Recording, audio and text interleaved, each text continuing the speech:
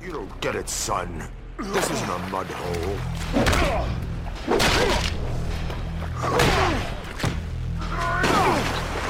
It's an operating table.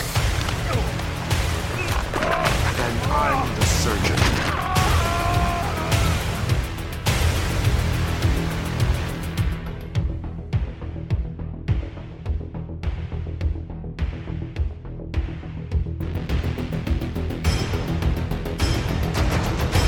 I know why you choose to have your little group therapy sessions in broad daylight.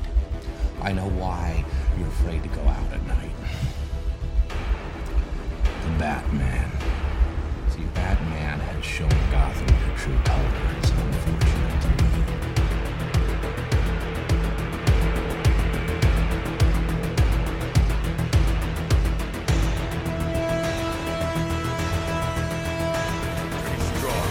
For some clown who thinks he's Batman. I am Batman.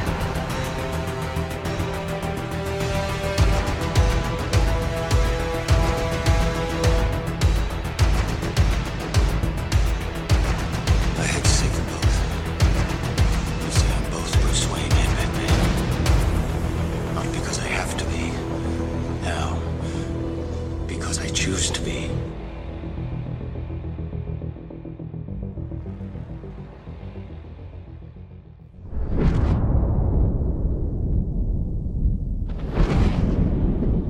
You've changed things. Forever. There's no going back. See, to them, you're just a freak. Like me.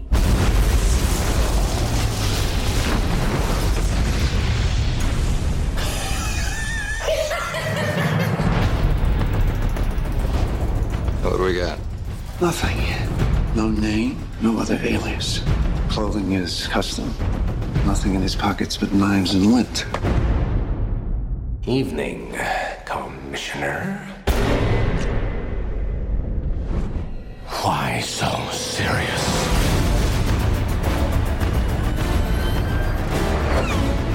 Where is he? People are dying. What would you have me do? Endure. You can be the outcast. You can make the choice that no one else will face. The right choice. Gotham needs you. A little fighting, yeah. I like that. Then you're gonna love me. Now that's more like it, Mr. Wayne.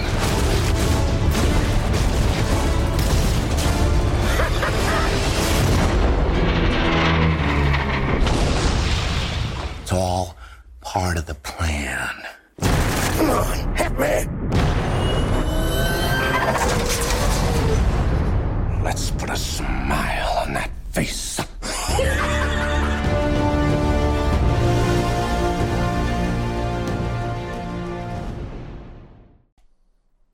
Hey there, citizens of Gotham. Welcome back to The Eternal Night, a podcast dedicated to the world's greatest detective, the Dark Knight of the DC Universe, Batman. As you all know, I am, of course, one of your returning hosts. My name is Philip Barker, and I am once again joined by my more often than not co-host, Mr. Craig Blaylock. Thank you guys for joining us today. It's going to be a pretty action-packed episode. We're going to be commentating through The Dark Knight, a movie that turns 15 as of this recording in 3 days' time, but we figured we'd get it out there before the anniversary date. Anyone knows this movie, it's The Dark Knight. It's Christian Bale, Heath Ledger, directed by Christopher Nolan, came out in 2008. It is the sequel to Batman Begins, and 15 years. It is arguably one of the better Batman movies that has been made in Batman's canonical history. But before that, we do have some housekeeping to get rid of. I don't really mean get rid of, but some housekeeping to tend to, I guess I should say. But before I get into that, let me just ask my co-host how he's doing. Craig, how are you doing, man? Doing good. Finally got a weekend off, so I'm gonna. Number one thing, I wanted to get this commentary done because I love this movie. So I'm excited. I'm excited to get this going. Yeah, we finally came forward with a solid recording schedule. We're finally hammering stuff down. I know you and I talked about doing this. I want to say on our last episode. I think we teased it at the very end of the last episode that we did. Our not safe for work episode, where our alternate personalities, Big Bad Craig and Unfiltered, managed to get into the Batcave, and well, yeah, you all saw the result of that. Hopefully, a loud clack real quick. I gotta open a can here. There we go. All right. Ooh, set to go. Look at that, cracking open a cold one with the boys. I'm ready. Speaking of cracking a cold one open with the boys, I think I told Craig before we started recording. I had a couple messages sent my way in regards to our last 2 episodes. Now, before the Not for Safe Work episode came out, I believe it's called Acid Spitting Flowers. That was the most recent episode we did where, well, as I mentioned, our alternate selves came in and wreaked some verbal havoc, if you will. And a little ranting here and there. A little something like that, yeah. But before that, we did an episode on Batman Forever, the Red Book edition. And we did that because of all the buzz surrounding the Schumacher cut. There's actually a solid 2-parter episodic podcast called the Epic Film Guys. They actually broke down the Schumacher cut in the first part, and then the second part, they interviewed the guy Joe Black who gave the copy to Kevin Smith. I haven't listened to part 2, but the breakdown of the Schumacher cut is very insightful. Naive, but insightful. No, seriously, it's very insightful. It's actually kind of close to the Red Book edition in certain aspects, but not quite. There are some things that were present in the Schumacher cut that were not present in the version that Craig and I watched. The first message we got was actually from David Wang. He reached out to me via Twitter, and he asked if we were going to do a commentary to the Red Book edition. And Craig and I were talking a little bit about this before we started recording. As much as we would like to, the point of a commentary track is so other people can watch along. And unfortunately, the Red Book edition isn't something you can just like go to a video store and buy, or go on a digital market and buy. It's a fan edit. It's a fan edit, and it would be fun. Don't get me wrong. Like, it would be exquisitely fun to talk through that movie with Craig, because I know Craig and I had a really, really big fun time watching that. When we did, 2-3 weeks ago, when I gave you and Terrence copies, I gave a couple other people copies too.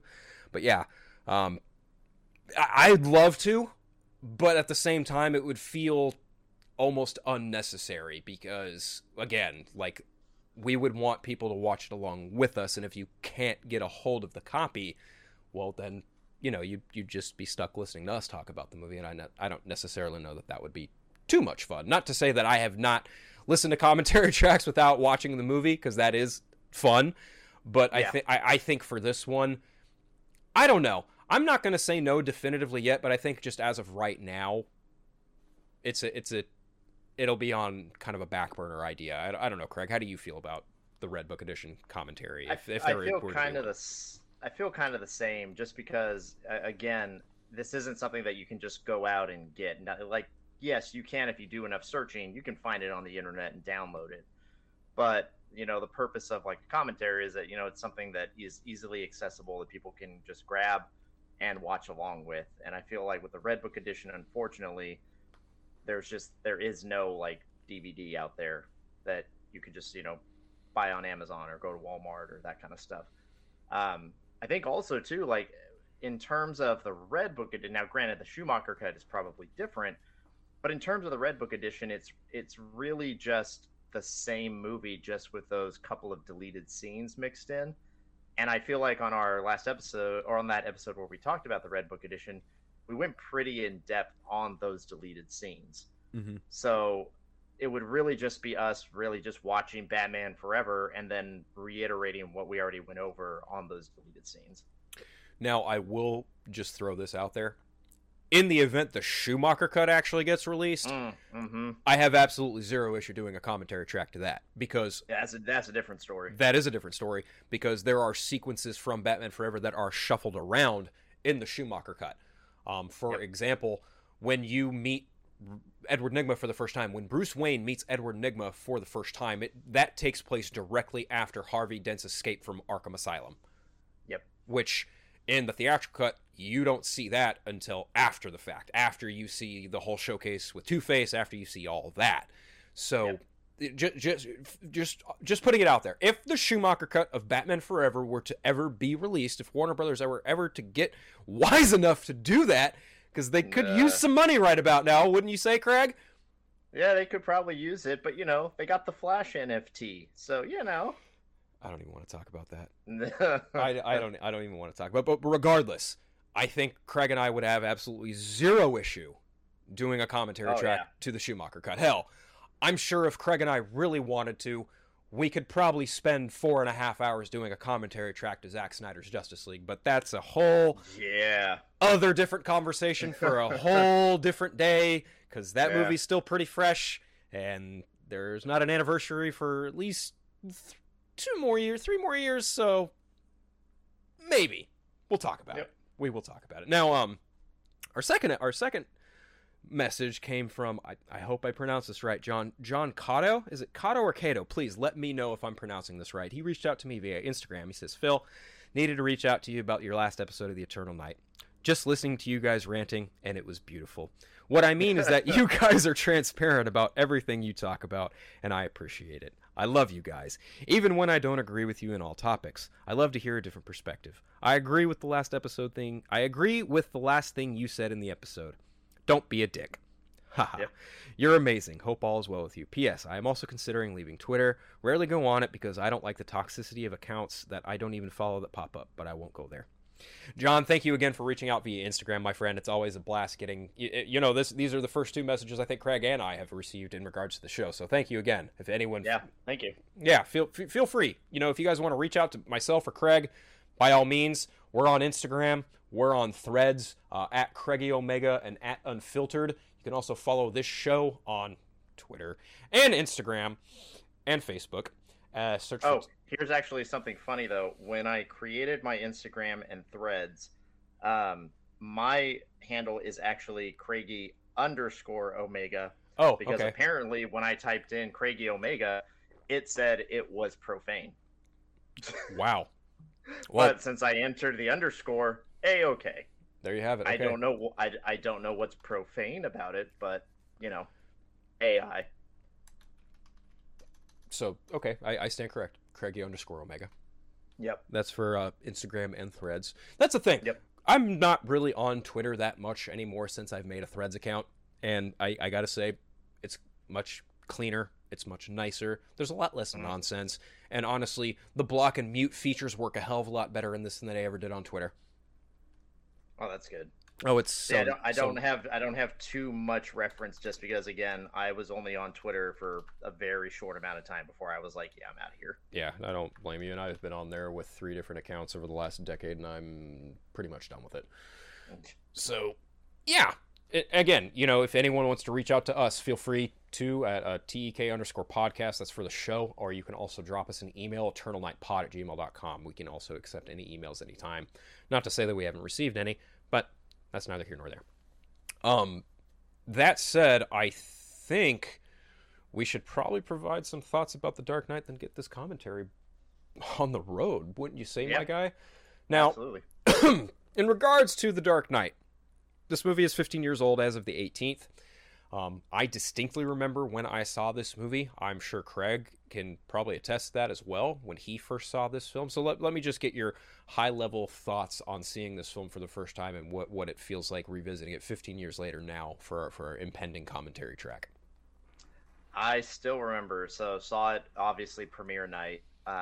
Walking out of that theater, I was stunned at how good it was. Mm-hmm. Because, again, if you think back 15 years ago, Batman Begins did well, but it didn't really light the world on fire. A lot of people honestly didn't even know really much about Batman Begins if you really think about it. I remember specifically at the time back then, I was working at a video game store, not GameStop. It was like an offshoot of Hollywood Video, and mm-hmm. I didn't even know Batman Begins was even out until we got copies of the Batman Begins video game at my store. I opened the box and I look at it, I'm like, Batman Begins? This is a new Batman game? And then I look at my back and it says, based on the hit movie. I'm like, hit movie? There's a new Batman movie out? Begins really didn't, like it got its praise, but it was very just kind of a that was neat kind of a reaction when it initially came out. And then when The Dark Knight comes out, you know, everyone's like, okay, well, that first movie was pretty good. Hopefully this one's just as good. And I still remember the hush in the theater when the credits rolled on The Dark Knight. Like, people were stunned at what they had seen that night. I am kind of with you in that I had no idea that Batman Begins had come out. I think by the time that film came out, I was in middle school. I would have been about 13 in 2005. Yeah, that sounds about right. Yeah. So I missed that in theaters. It's the only Batman movie I have not seen in theaters is Batman Begins. And so I had found out about it because of the video game, and also because my best friend had rented it from a video store back when, you know, VHS. This was in the dying days of VHS. So Batman Begins was one of the last movies to hit VHS. And so we watched it, and I was pretty impressed. I mean, you know, at 13, you have a pretty, at least I did, I had a pretty interesting idea of what Batman was supposed to be. Obviously, you know, I had, at the time, I was kind of bummed that the Scarecrow was in like a, you know, a burlap sack, and like, you know, the straight jacket, like that look to me wasn't quite appealing, but you know, over time I can you know, respect the realism of it now as an adult. But going into The Dark Knight, I think this was probably the film that got me interested in, you know, following productions through the internet, obviously, and like trying to, you know, kind of scour the internet and see if there were any like potential, like what could happen with the next film or whatever. And then I want to say in December of 2007 was when they launched that website, and that's when they showcased the first trailer for The Dark Knight. And not long after that, Heath Ledger shortly passed away. And so immediately, a lot of the marketing for The Dark Knight was focused on Heath Ledger. And I distinctly remember that second trailer releasing, and I even went as I watched that trailer, and that was to me, The Dark Knight is the first time I can remember obsessing over a Batman movie where I was legitimately excited to see what kind of story was being told, and, you know, getting to see Batman and the Joker on the big screen again for the first time, but also with the caveat that unfortunately Heath Ledger's not going to be able to reprise the role if this film is successful. Now, this is also the first film that I got to see by myself as, you know, a young, and as a young man, as, you know, the first time I got to go to a movie theater by myself and watch a movie. I begged my dad like when this movie was coming out, I begged my dad, I was like, look, we need to go to the movie theater now so I can buy my ticket for 7:00. And he was like, why? I was like, because you're gonna take me there at 4:00 so I can stand in line. He was like, okay. So we get there at noon, and he buys the ticket. We show back up at 4, and he sees the line. He's like, oh, I get it now. Okay, this is why you wanted to go early. I was like, yeah, I'm not missing this movie, Pop. And he was like, all right, see you at 10:00. This was long before the days of Fandango assigned seating, that kind of stuff. This was you wanted to see a movie, and you wanted to be like one of the first people to get in there and see it. You better be standing in line. Not only that, you either had to buy your ticket beforehand and then stand in line. Yep. Or you had someone stand in line for you. So luckily, I bought my ticket at around noon. My dad dropped me off at about 4. They opened the doors at about 6 and let everyone in at about 6:30. The theater was packed. I mean, packed to the point where people were sitting on the stairs packed. Okay? Yeah. The pencil sequence happened. Everyone applauded. Not one person booed. Yeah. Like, this theater was so jam-packed. The moments that deserved applause, they applauded at. It was hands down one of the best theater experiences I had ever had. And I saw this movie 2 more times that summer with the rest of my family. And again, maybe I saw it with a girlfriend. I don't remember. But yeah, this was definitely one for the books for me. And now, revisiting, watching it last night, I word for word, I can say this movie word for word if given the opportunity. That's how well I know this movie. On top of that, there are things that I even find kind of flawed to some extent too. There's also some things that I find kind of interesting in regards to Batman's lore that I'm sure we should probably actually just get on with it because I have kind of a I don't want to say unique opinion on the film because I do think it's great. I think it's a fantastic movie. But there is a specific point in this film where, for me, the film starts to go from great to just good. And it doesn't ruin the movie for me, but I remember specifically it was at a certain point in the film where I just kind of went, it could have been over by now. So once we get to that point is when I'll bring it up, but... Fair enough. Yeah. Fair enough. So I'm watching a digital copy. My audio's on mute, and I'd certainly hope Craig's is too. We are watching the only cut of this film, as far as I know, the 2-hour, 32-minute cut. Yep. And yeah, I'm gonna hit play after 3, 2, 1, and we hit. That's how we do it. We count down 3, 2, 1, and then on 1 we press play. So so Phil's watching a digital copy. I thought I had my digital code for my copy, but I don't. So I am watching mine on Amazon Video on my computer. Now I wonder if, because you're watching it on Amazon, if you'll get the Amazon Prime thing before you cuts to black and gets to the WB logo. I did check before before we got on here. It just goes straight into the movie. Okay, cool. So if your timestamp shows the same timestamp mine does, it should be 2 hours, 32 minutes, 10 seconds. Mine's 8 seconds, but okay. One of the same. No big deal. All right. So without further ado, folks, we are going to hit 3, 2, 1, and then on 1 we press play, and then we will be off to the races watching Christopher Nolan's The Dark Knight. Without further ado, let's get this show on the road. Craig, is there anything else I should say or you should say before we go? Here we go. All right. 3, 2, 1, play. Now, this film has a very interesting hue and color palette in that it's black and blue. Black and blue all over the place in this film. A very muted blue, by the way, too. Yes. Now, here's a fun thing. The old DC Comics logo. Oh, no, this is Legendary. Yeah. I'm sorry. The Legendary. The Legendary logo. Yeah. Back when Legendary used to work with Warner Brothers. Well, I think Legendary is Nolan's company, is it? No. That's Syncopy. I'm thinking it's Syncopy. That's Nolan's company. Now, here's the DC logo. The old DC logo. Yep. I like this logo better, honestly.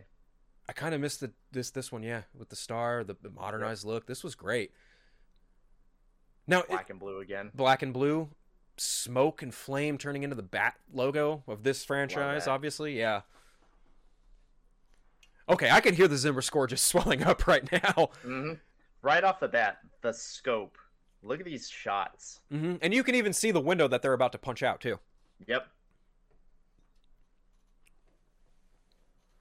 Now, if I'm not mistaken, I want to say I remember Jonathan Nolan talking about lifting this whole heist from, I want to say, either Detective Comics or Batman #1. He was flipping through those pages and kind of adapting it from a modern perspective. And look, here we get, obviously we know this is Heath Ledger, but we don't know that yet.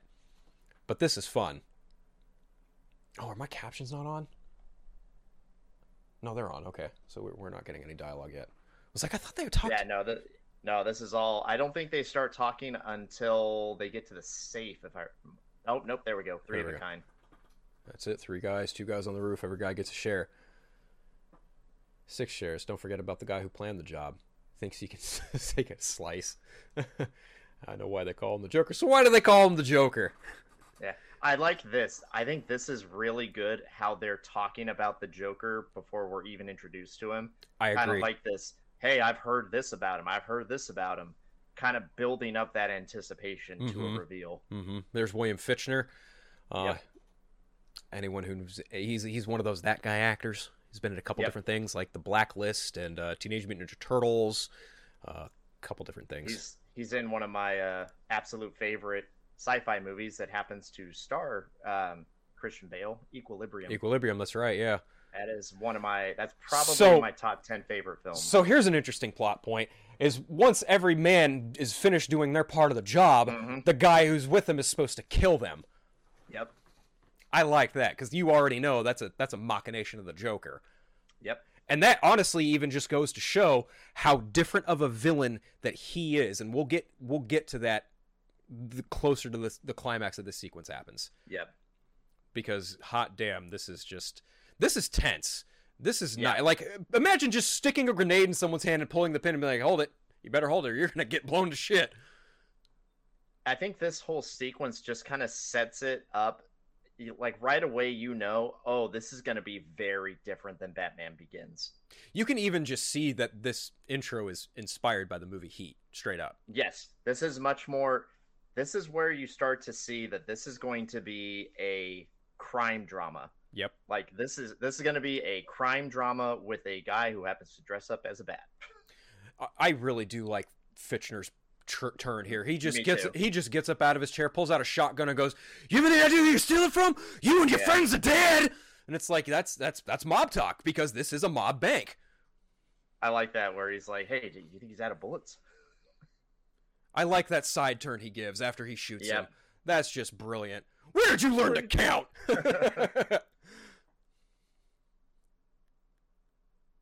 I never noticed that. He's using shoes to touch the safe. That he is. That he is.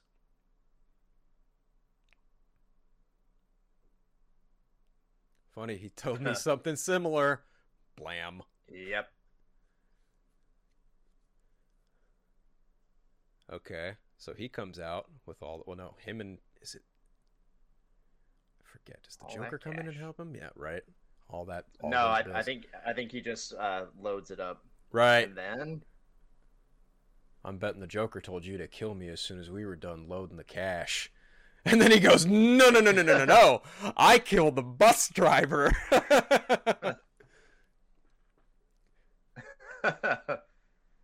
Just his movements. Right?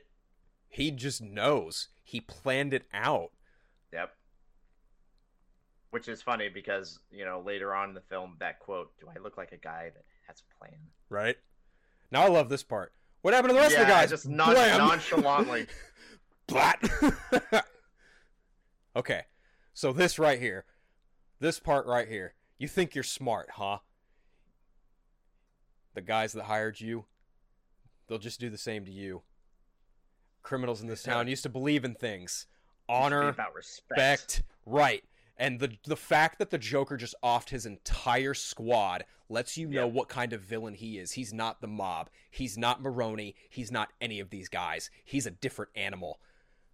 That intro. Oh my God. That chuckle, that smile is so frightening. Oh my God. And he just leaves it in his mouth. Oh man. Oh my. You know what I just realized this. Is his getaway vehicle just a school bus? Because he gets away here in a school bus and later on in the film with the ambulance explosion. I was just thinking the same thing. Did he use the bus to get out of the ambulance explosion too? He sure did. It very well might be. I don't know. Yeah. I think he does. Now, here's something that kind of has always bothered me since I've watched this movie. Is you seriously just drove by a school of buses and didn't watch one of them pull out of the bank? Seriously? You're not going to think to turn around and follow the bus? I digress. Covered in debris, too. Right, exactly. I like this, how they show. This kind of makes me think of the Batman with the signal in the sky and everybody gets antsy. Oh, 100%. I think that's exactly what Matt Reeves was intentionally homaging with that. He was intentionally homaging this scene in this movie.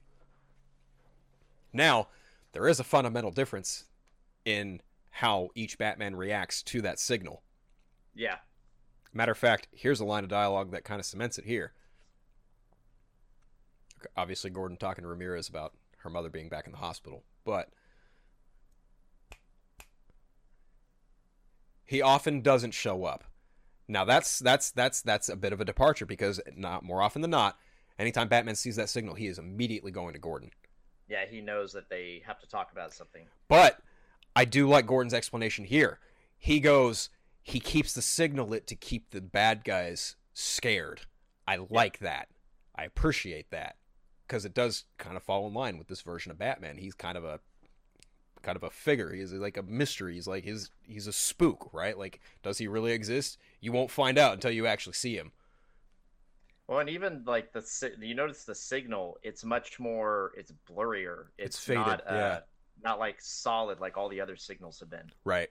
Very true. Oh, here's a man. I just really don't like that Scarecrow design. I like the mask, but the suit I could do without. Yeah. Now, had they just given him a full-on straw hat and like Scarecrow getup, I don't think that would have been very practical either. Yeah, yeah. It's one of those characters. Like, how do you nail it in this world that is very much set in a more realistic tone? Exactly. Where Now you have a character called the Scarecrow. Now, I do like this because it is kind of a nod to the Sons of Batman, kind of, but not really. Because, you know, obviously, this version of Batman wanted to inspire people, but obviously these these clones are using firearms and they're hockey pads and they're just not adept in the way that Bruce Wayne is. So, yep. Oh, I love this so much. Loiter, intimidate. I love this. I just love this.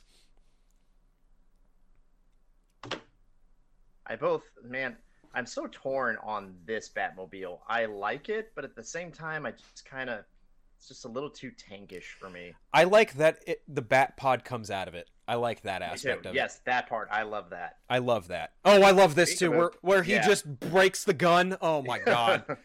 So good. Now, right here, just here, this one sequence showed me one thing that I just couldn't stand in Batman Begins.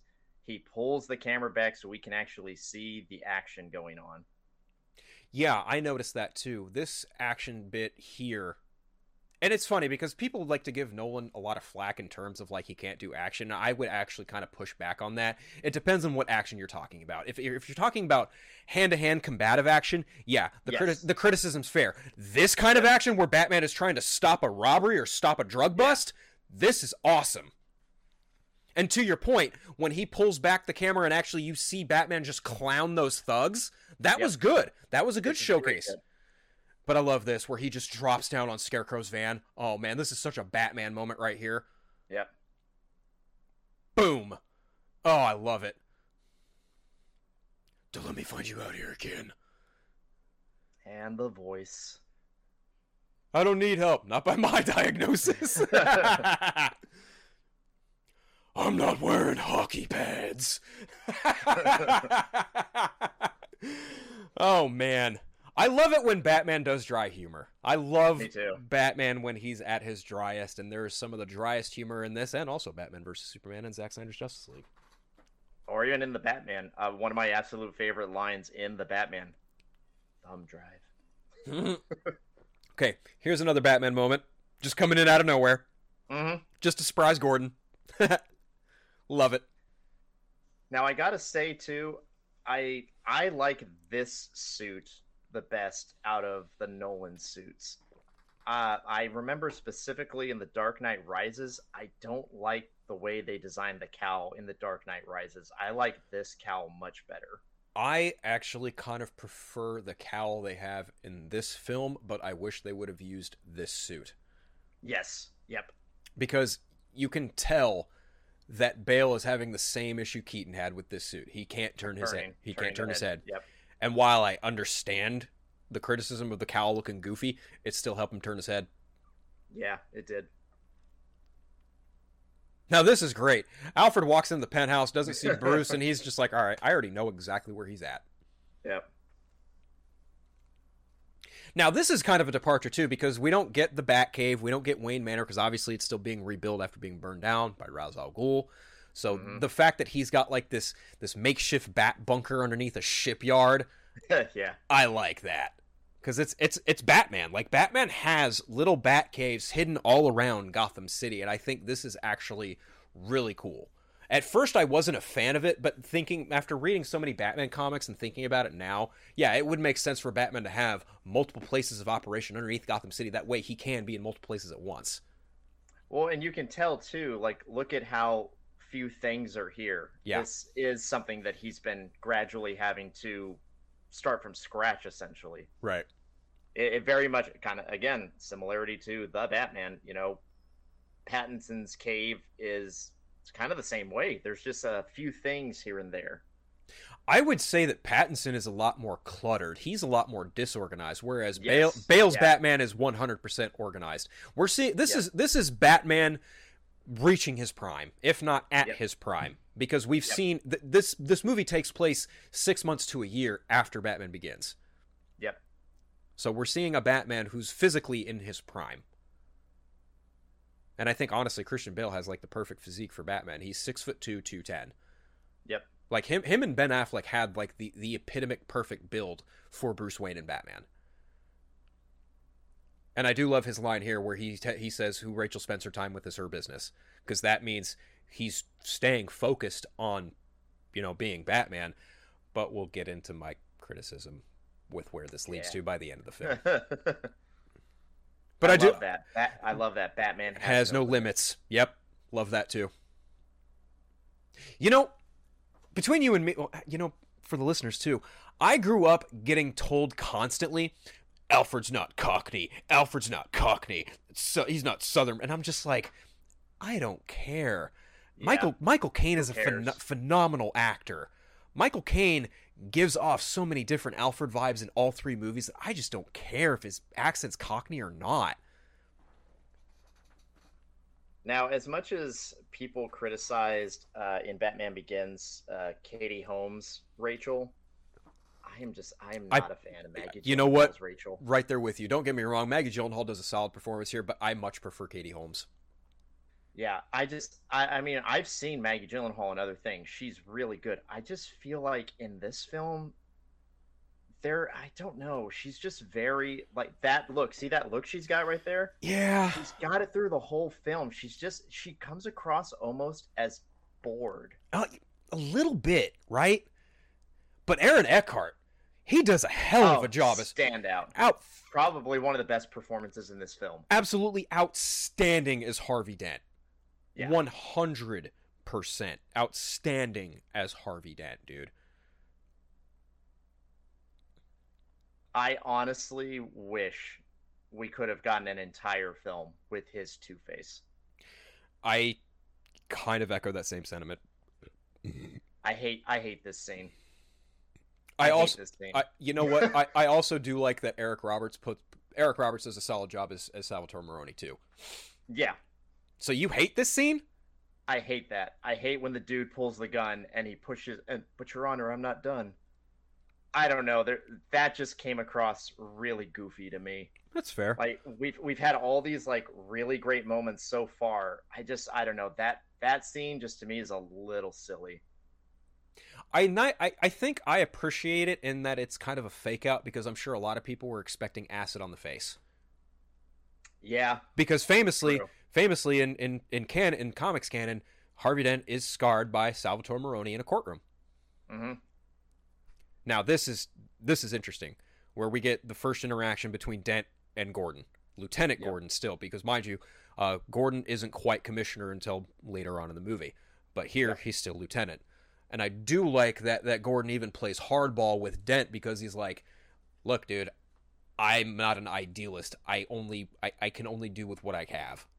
Yep. Something to that effect. I don't know. We're gonna get that conversation here in a few, but I do like this conversation between them. Where this film does a great job with dealing with the dynamics of the characters. You know, you've got the three ways of approaching the problems in the city. You've got Gordon's opinion, you've got Dent's outlook, and you have Bruce/Batman's outlook. Agreed.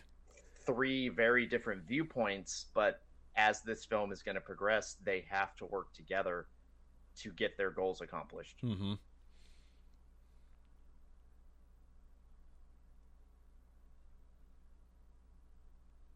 So Dent's right. He's absolutely right in the fact that that Gordon and Batman are trying to hit them where it hurts the most, the wallets. Yep.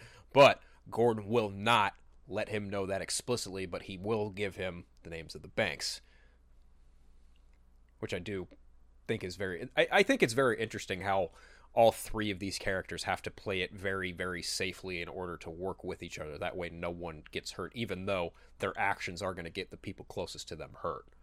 Yep. I can give you the names of the banks.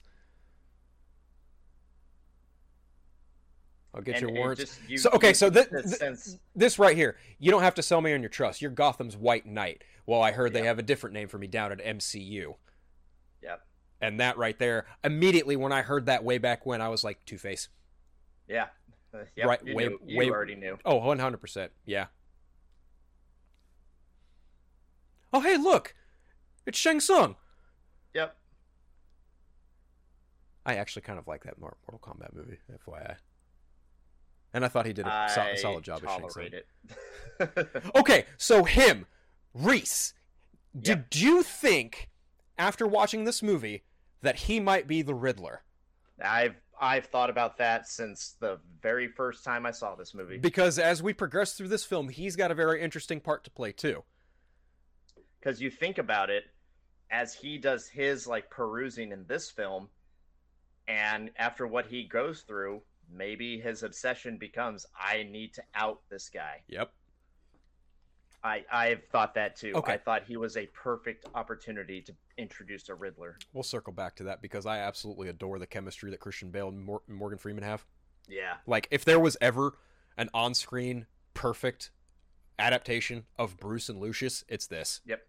Morgan Freeman is the definition of Lucius. Like, I genuinely hope whoever gets cast next as Lucius, be it for Matt Reeves' universe or be it James Gunn's DCU, look at what Freeman did and then don't necessarily try and emulate it, but take what his, like, look at his performance and just be like, I want to do something like that. Yeah. Honestly, I thought for a long time that who plays Silas Stone, Joe Morton, I thought he'd make a pretty solid Lucius Fox at some point too. Oh, that'd be good. Yeah. Okay, I love this bit because Bruce just totally interrupts their dinner and says, hey, let's put some tables together. I can totally do it because I own the place. You know who I honestly would have liked as a future Lucius? Sadly, though, he's not with us anymore.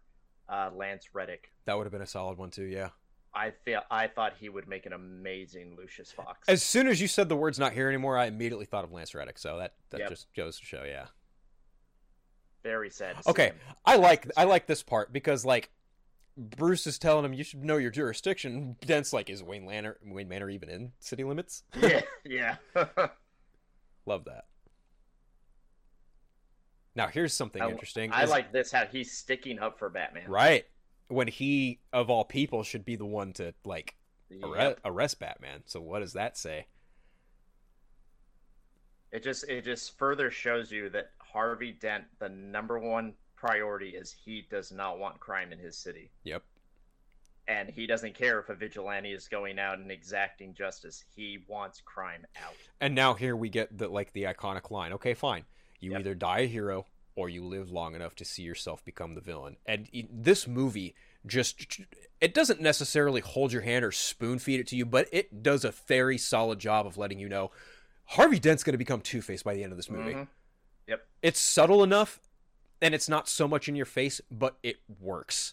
It's so good. What I like too is that for people like us that know the Batman lore, we get giddy because we know what's coming and we want to see it happen. Exactly. For someone who just watches Batman movies, maybe they don't read the comics, they don't watch the shows, they have no idea about the characters. They only experience it in the films. Mm-hmm.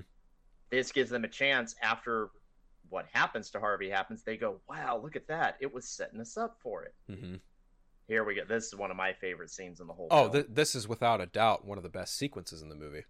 No Yep. question. There's absolutely no doubt about it. This is hands down one of the best sequences in the entire film. Oh, yeah, that's right. This is 15 years ago. CRTVs are still a thing. That's right. And everyone still has flip phones. Everyone still has flip phones too. Yeah. You know, this day and age, kids, I know this would probably be on, Okay. just, So here's streaming. okay, so here's a fun cameo. Michael Jai White, formerly Spawn, plays Gamble in this. Love that. Yep. Love Michael Jai White. Michael Jai White is phenomenal. I kind of wish he would have stuck around for this for the third one, but I get it. Yeah. They needed one of the mob goons to die. Now, Detective Stevens there, a lot of people kind of put him in the the character esque. People say they remind him of Bullock, and I'm like, Bullock, yeah. I can kind of see it, but Not really. I don't see. If he was a little more like abrasive, then I could see him as Bullock. 100%. Now, there's a fun character that should be in live action. A live action movie, not Gotham. Don't get me wrong, I like Donald Lowe in Gotham, but I think that Harvey Bullock would be a fun character to do in a live action Batman film. I could see him. Hopefully, maybe we get him in Brave and the Bold. Poor Gordon. Yeah, he's so mad. He's so mad because he knew. Here we go. Here yes. we go. Ha ha ha ha. Oh.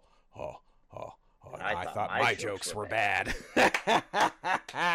I love it. That purple coat, man.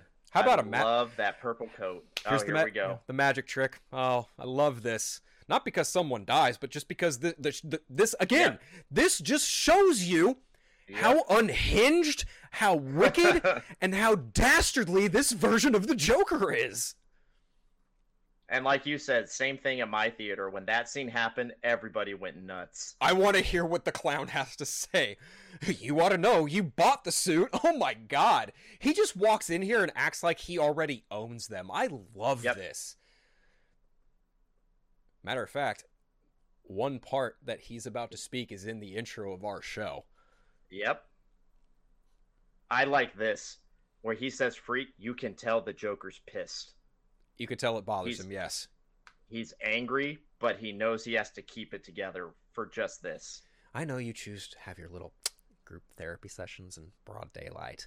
I know why you're afraid to go out at night. The Batman. See, the Batman has shown Gotham your true colors, unfortunately. His line delivery to them, his whole persona is just... I like this. I can tell the squealers. And he just points at the TV and says, I like how he even says, the United Nations, whoever, doesn't have jurisdiction. Batman has no jurisdiction. He will find you and he will make you squeal. It's simple. We kill the Batman. Now, I remember... This line, if you're good at something, never do it for free. Love that line. And then this. How much you want? Half. See, he's still, like, right there. You're crazy. Look at that expression in his face. He is not liking Gamble. Oh, no. He does not like being called crazy at all. I like this. I won't be able to get a nickel for his grandma. Enough from the clown! I love that line. Okay, this is great. Now, we wouldn't want to blow this out of proportion. This right here. You think you just steal from us, Walkway? Yeah. The comedy in this film, I think one thing that people forget in this film, for as great of a drama as it is, for the action sequences, I think a lot of people forget how many funny moments are in this film, and a lot of it comes from the Joker. Not only that, it's dark humor. Yes, and it is. It's dark humor done tastefully. Like, only the Joker can walk into a mob meeting with an overcoat filled with grenades and have the balls to be like, yeah, I can walk in here and show you what's what and tell you you're going to give me half your money. Otherwise, I have no problem blowing you all up to hell, including myself. And who knows? He could have even been playing them. None of those bombs, none of those grenades could have even been, Yeah, they could have been toys. Yes. You never know. 100%. And that's the thing about the Joker. You never know. He's unpredictable. If you were to tell me which one of the Jokers was most unpredictable, I'd say Heath Ledger without question. This scene kind of makes me giggle because look at how the camera's swooping around while they're arguing and Batman's just standing there. This honestly kind of reminds me of the circle sequence in Zack Snyder's Justice League. It does. Where they're over the mother box. I just can't help but laugh as Batman.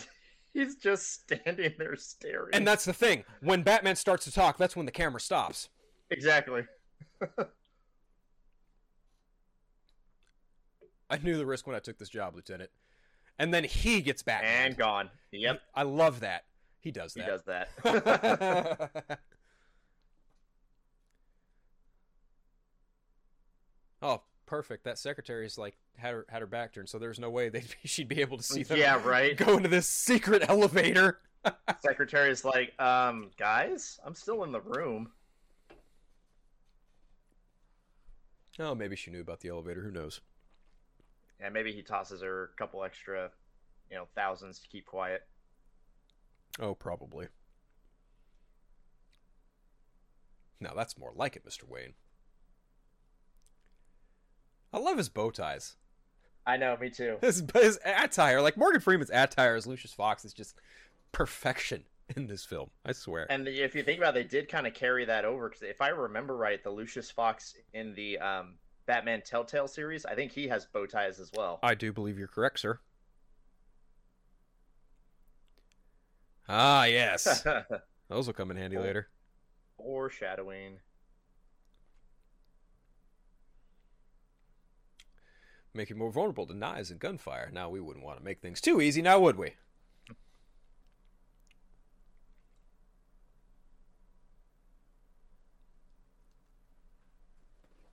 Should do fine against cats. I don't know. Cat scratches can be very vicious. I know as a owner of a new kitten. Okay, I remember back then people took it to the bank. Oh, that's a Catwoman reference. Oh, please. I'm like, all right. Oh, okay. Performance canceled. I love this. He bought out. he bought it out. And Rachel, of course, is just like, of course. She knows. Of course he did. Right.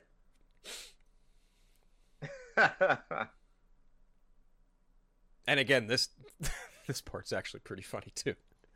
Yeah. Where Alfred's complaining about applying suntan lotion to these beautiful Russian ballet performers. I love how she looks at Alfred and is holding the lotion like, I need help. And he's just like, all right, turn around, just do it. He's like, a man's got to do what a man's got to do. Here we go. Oh. Okay. I think it's safe to say that anytime you see Heath Ledger on the Joker in this film, Heath Ledger as the Joker in this film, anytime he's in a scene and it's like this, or it's like with the mob, or it's like the intro, it goes from 0 to 100 in a very brisk pace, and it's not a beat missed. Every single scene is intense. Right. How about alive? You want to know how I got these scars? Now, this right here, this is brilliant, because this is the first story that we get of how he potentially got his smile. The multiple choice origin is so...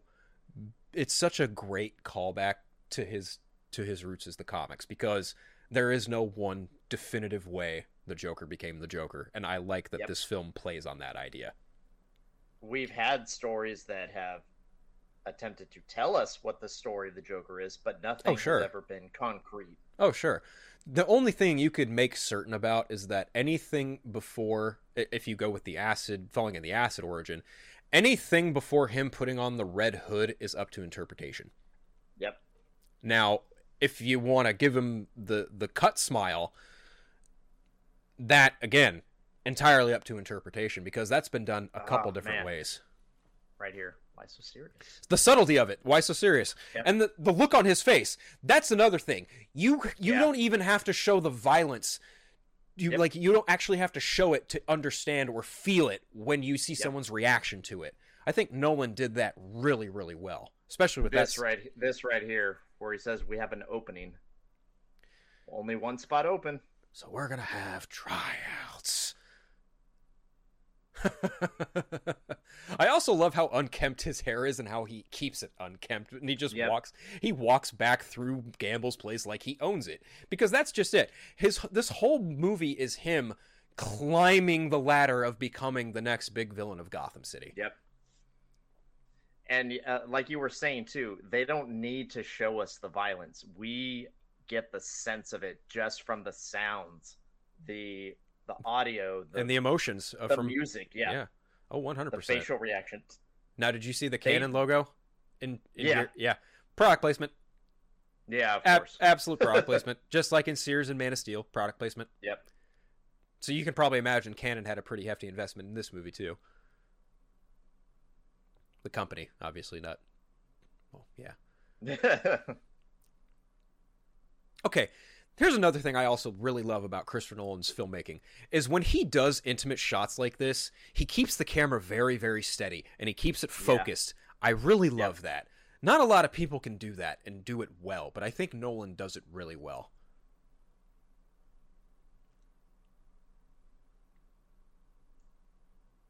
Like these slow zoom-ins on their face, even though they're not complete zoom-ins, it just showcases the...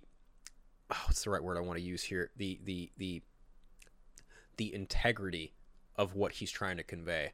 Because this is a very poignant conversation that these two are having. Because obviously it's a bit of a poker face type of deal. Like they're both obviously not trying to bullshit each other, even though they know full well they're about to bullshit each other. Yeah. Guard's like, okay. And that's the thing. That guard's just like, oh, he already had it. Oh, okay. Now, here's something funny about his glasses. I think they are... Oh, I thought... wow, okay. I remember them being, like, triangular, but maybe I'm probably wrong. I could have swore he was wearing a different set of glasses. Oh, well. A sonar. Submarine. It's in place. Good luck. Love that. Love that. Oh, and this is also his first use of the new suit, too. Yep. Okay. This is a crazy scene. This was impressive to see on the big screen. Yes, because this is Batman in Hong Kong. This is Batman on top of a building. This is Batman planning an abduction. And this is Batman flying through the air with his cape. This is awesome.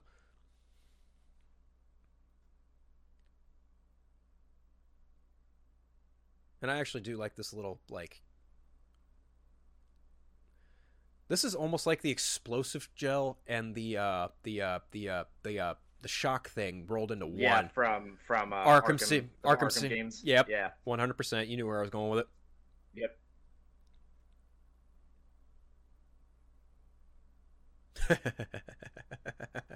I love how this one device just completely blacks out everything in this whole building. I love that.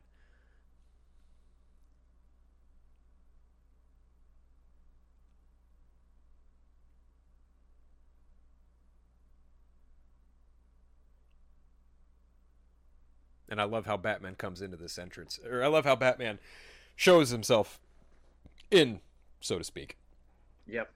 And it's hard to believe we're only like a half hour into this movie right now, too. There's already so much going on in just the first half hour. Brisk pacing this film has. Such brisk pacing this whole film has.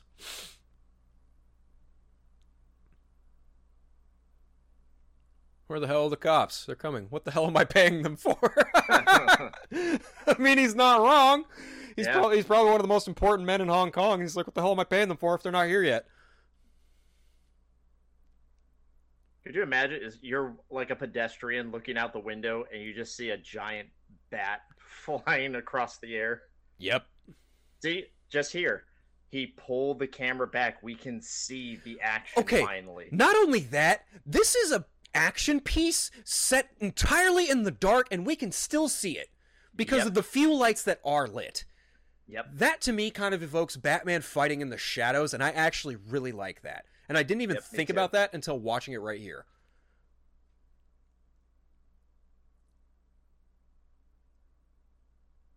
Oh, wow, you have no idea how screwed you are, buddy. And it's also funny because the Joker was right. Batman has no jurisdiction. He came for him. Whap! Backhanded that guy. He's just carrying him by the foot. Yep. Letting him drag through glass. Not even an F to give. Hell yeah, Batman. Oh, now he picks him up. Okay. Now, this whole skyhook thing, I was just blown away by how this worked. Boom! Yeah. That's rad. That's so rad. Yeah, these guys are like, where are they gonna go? Right? They got nowhere to go. Yet.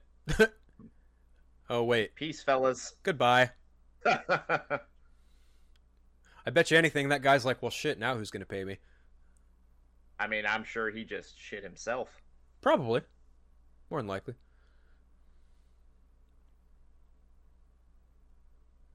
And then it just takes off. Yep. Love that. Oh, I love this too. And it drops him at their doorstep. Please deliver to Lieutenant Gordon. Money is the only reason I'm still alive. Oh.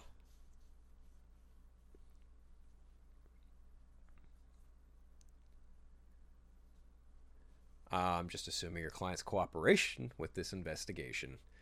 Now, I do like that Maggie Gyllenhaal is very much able to invoke the prosecutor, the lawyer, the character of Rachel Dawes in a way that, again, I think Katie Holmes would have absolutely delivered in this, but I do think that Maggie Gyllenhaal does it just as well.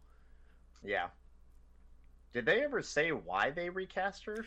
There were rumors that I think at the time she was married to Tom Cruise, and there were rumors that he might not have wanted her to be in a Batman film. I have no idea. I don't recall. I want to say the official word from trades was that she took up Moneyball opposed to this, and there was a schedule conflict. Okay. From what I recall, I think that's the official traded verbatim that they threw out, the reasoning why she got recast. But again, I don't know the fine details of it. I don't recall. After you testify in open court. Like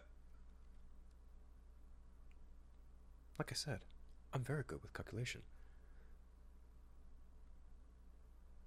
He can't go to county. We'll keep him here in the holding cells. What is this, Gordon, your fortress? I love their banter, because they're obviously of the same side, but it's like they operate in two different kind of spheres on law enforcement, right? But I love it. I just love that they're both just like, they both have different ideas of what should happen with Lau. And Gordon's like, no, he's staying with me. Like, this was Batman's gig, and Batman's my friend, so he's staying with me.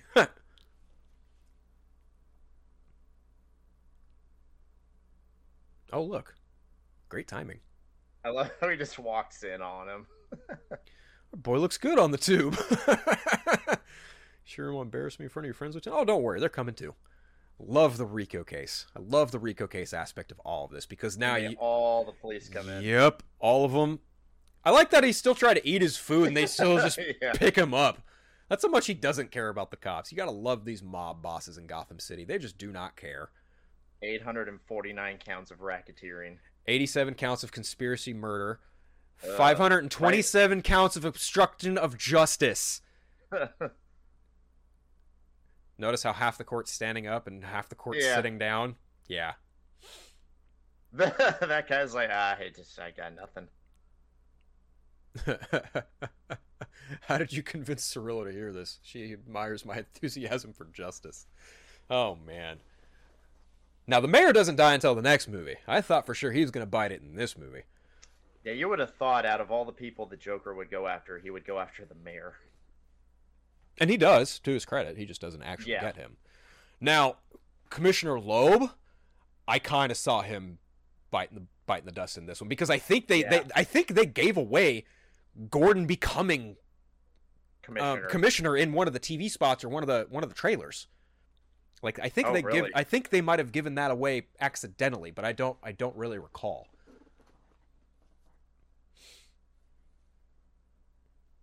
I like this. He tells Dent, like, you're it's open season on you now. You are public enemy number 1 in Gotham City.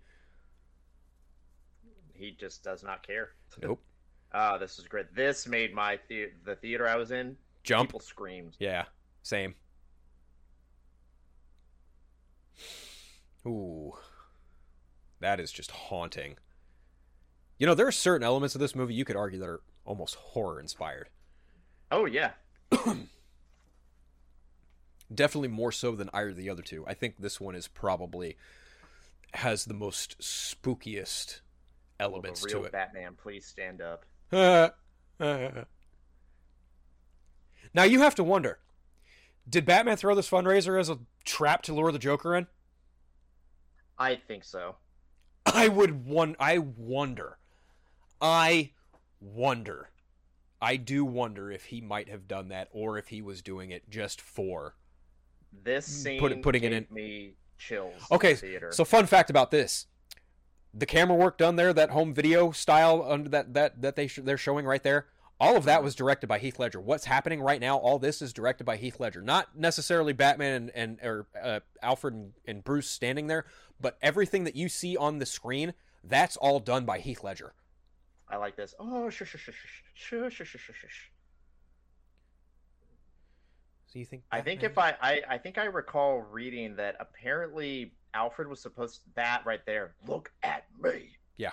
That gave me goosebumps in the theater. I got chills when he said that. Yeah, Christopher Nolan told Heath, take the camera, do whatever you want. That's what this is.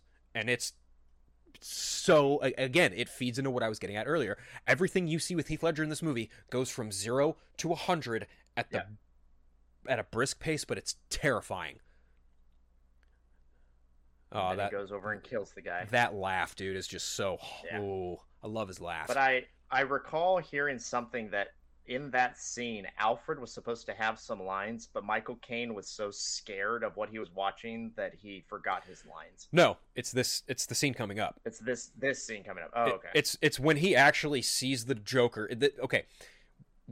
When he sees Heath Ledger for the first time, when he saw Heath Ledger for the first time as Joker on set of the film, was the filming of this sequence, and he had lines.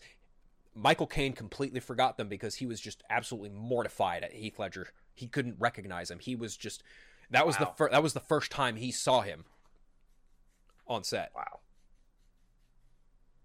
I like how Bruce Wayne makes an entrance from a helicopter. Comes in a helicopter. And I also do like Harvey Dent asking Alfred, any crazy ex-boyfriends I should be aware of? And Alfred goes, oh, you have no idea. Comes in with a bunch of models. Of course. Typical Bruce Wayne fashion. He's got to put on the charade. Got to have that billionaire playboy. Harvey Dent. I think out of all of them, Christian Bale absolutely nails the billionaire playboy Bruce Wayne. I don't think there's a point of contention there for anybody. If you're talking specifically this movie and even Batman Begins, 100%. The third film, that's a little debatable. Yeah. But definitely, I think Bale absolutely nails the playboy persona, probably the best of any of them so far. He nails the suave part of it. He like we just saw, he showed up in a helicopter with models hanging around him. But he also, look at how he's delivering this speech. He does have a sense of that's respect. But that's just it. Like he's an actor putting on an act because Bruce Wayne is putting on an act for these people. And that is something that I think is very difficult to do when you're an actor having to doubly act. You know, Look at that. In a sense. You notice that subtle, quick moment there when he walked out. He just tossed the champagne out. Yep. He did. He literally grabbed it for a toast. He doesn't want to drink it though. And he's trying to convince himself that Harvey Dent may be the reason that he can stop being Batman. Yep. And I think it's very humbling by the end of this movie that he realizes that no matter what happens, Batman is the symbol of this city, regardless of public perception. No matter what, people are going to look at Batman and think he's a symbol of justice and hope. Because that's all Gotham has. Especially by the end of this movie. It's one of the only things, man, I really wish Ramirez had a bigger part in this film. I really like this actress's portrayal as Ramirez. I do remember seeing a lot of people wishing that she was named Montoya, and I'm just like, no, this is another universe. This is fine. Yeah. And her part in this movie is actually pretty crucial because there's a point in the film where she will become very important. Yep. And that's the thing I think it's pretty important to keep in mind about all of these films is that realistically they should all be treated like Elseworld stories. They really should. Yep.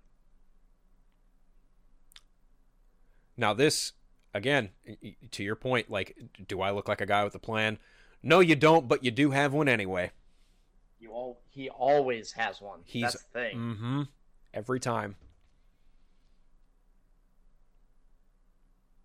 Now, I also really like how intercut this is because you have the three people that the Joker's going after. You have Commissioner Loeb, Judge Cirillo, Yep. and Harvey Dent. And the way that the editing is intertwined between these three conversations and these three people and these three individuals, I think is actually pretty brilliant, because you get two different ways. The Joker is never, ever, ever one way about anything. He meticulously planned for Commissioner Loeb to take a sip from his drink, and he could deliberately planted explosive in Judge Cirillo's car, and he explicitly... This is nuts. Dude, all of this is about... This right here, just, again, what I said earlier, elements of a horror movie.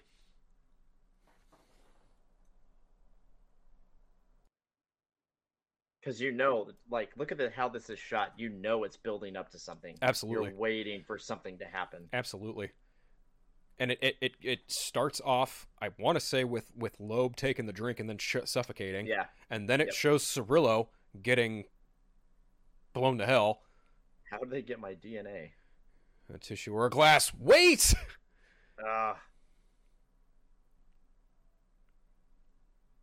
Oh, poor Harvey. Just tell me it isn't Wayne. I love how he just comes up and just grabs Dent. Right? And Rachel's like, "What are you doing?" This is up. Boom. Now, there's a question. Were those two cops on Baroni's payroll that delivered their message to Cirillo? That's a question. Yeah, I always thought that they were just two of the guys that Joker had. Here's Kane's reaction to Heath. He's just mortified. Wow. Yeah. Never noticed that. Yeah. Now, here's what I love about Heath's turn here. He just bites a flower, then he grabs a glass of champagne, and like it flicks out. He doesn't even care how much of it's missing. Yeah, he doesn't really take like a drink. It just kind of splatters. Yep. He just kills off whatever's left of it. Hands up, pretty boy. Just nonchalantly takes the dude out and then disassembles the gun. No big deal. Bruce Wayne doing Bruce Wayne stuff. We're not intimidated by thugs. I forget. I like how Bruce is like, boy. Oh, you have a panic room?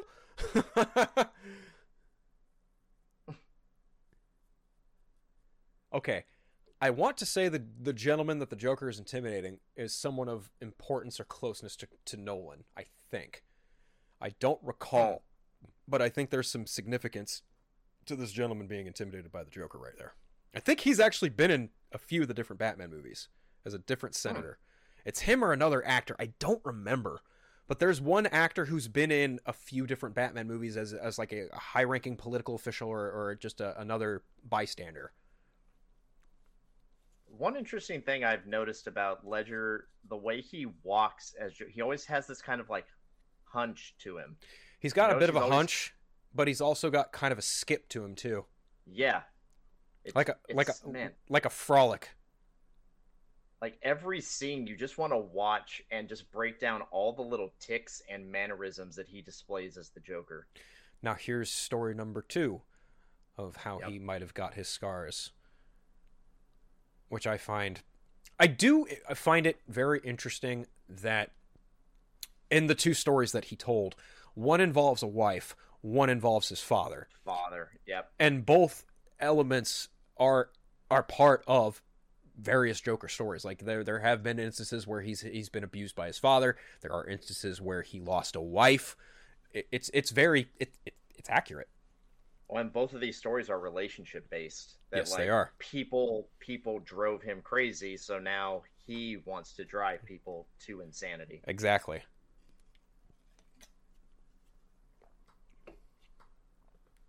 Now I see the funny side. Now I'm always smiling. That's creepy. I love this. Okay, this is actually one of the few times Bale's growl works. Yep.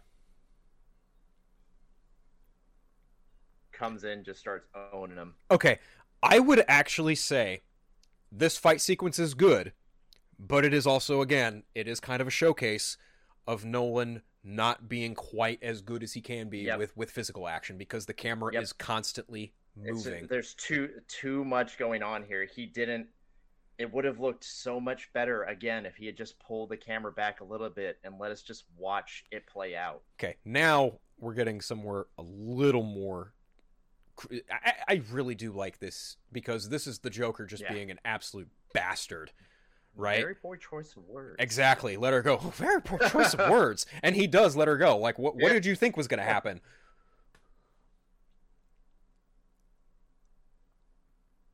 Yeah, I'm genuinely curious if he did this all just to lure the Joker over there. Yeah. I'm curious if that was his end game or if he was simply just trying to do Harvey Dent a good favor. Kind of, maybe, probably both. No one or Batman. did he maybe have an maybe he knew that Joker was going to try something on Dent, so he knew he had to have Dent near him to protect him. I think he had an idea. I think he had an instinct. Like, yeah, of course, if he's going to do what he's doing, he could go after all these political officials.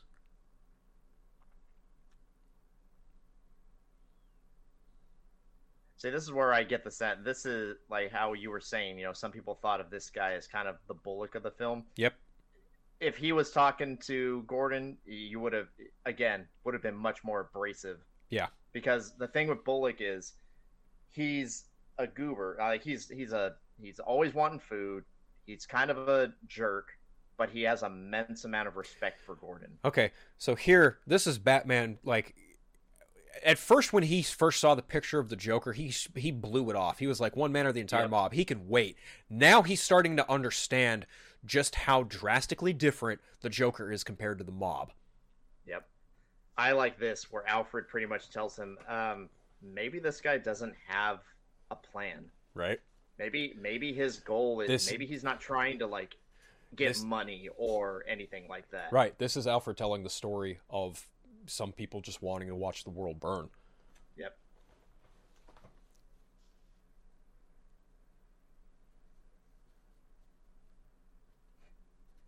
But in 6 months, we never met anyone who traded with him. One day, I saw a child playing with a ruby the size of a tangerine. Huh. The bandit had been throwing them away. So why steal them?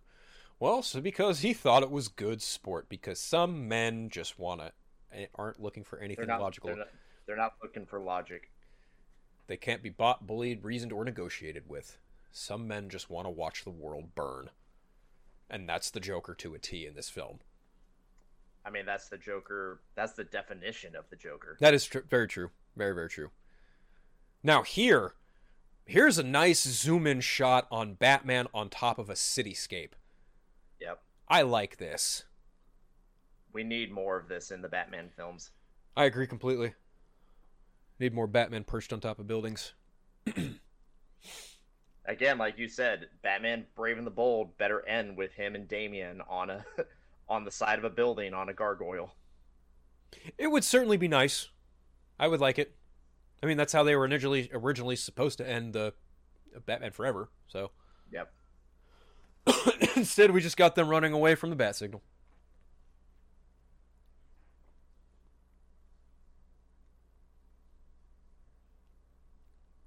I need 10 minutes with the scene before your men contaminate it.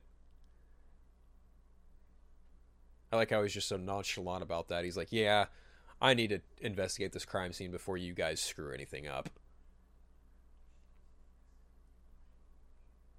No. Fingerprints. See, there are times where the Bale growl works. I think it's really only in the scenes where he is talking a little more extensively, or when he's trying to come across as like, when he's trying to act like, I think intimidating. That just comes off as goofy. Right, when he's trying to intimidate anybody, or when he's trying very, very hard to just evoke some kind of strong level emotion. It does come off a little hokey. When he's quieter and a little more subtle, it does work. Now, I do like the way he recreated this. This is 100. This is 100% Batman being Batman doing detective shit. Yep. Which honestly, we don't really get a lot of in any of the Nolan films. Like, we get bits and pieces, but this is This film is the one where it's really a Batman detective story. A little bit, yeah. I would say that Lucius Fox does a lot of the heavy lifting in a lot of the trilogy, as far as Yeah, true. some of the detective work. I do really like this exchange here, where Fox tells Reese, "Your intent is to blackmail this person. Good luck." Because you really think... I think it's funny that Reese really thinks, like, oh, yeah, I can blackmail Bruce Wayne and get $10 million for the rest of my life. Are you sure about that? $10 million for the rest of my life. A year for the rest of my life. Oh, my God. I love how Morgan Freeman is just absolutely expressionless during the whole thing. Like, yeah. Reese thought he was going to come in and, like, shock him. And look at how the tables have turned. And your plan? Your plan is to blackmail this person. Blackmail this person. And he just... He's like, oh, crap. And he got me. And he chuckles and is just like, good luck.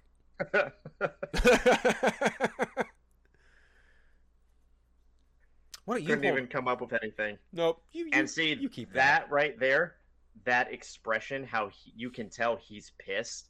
That's where I thought, okay, this guy is going to become the Riddler down the line. There were seeds planted there, I don't know, unintentionally or intentionally, for that kind of character to be something of a Riddler in this universe. I feel like there is a missed opportunity there for not using the Riddler in this universe. Because I honestly, truthfully think that the Riddler would have been a great addition to Christopher Nolan's Batman world. Absolutely.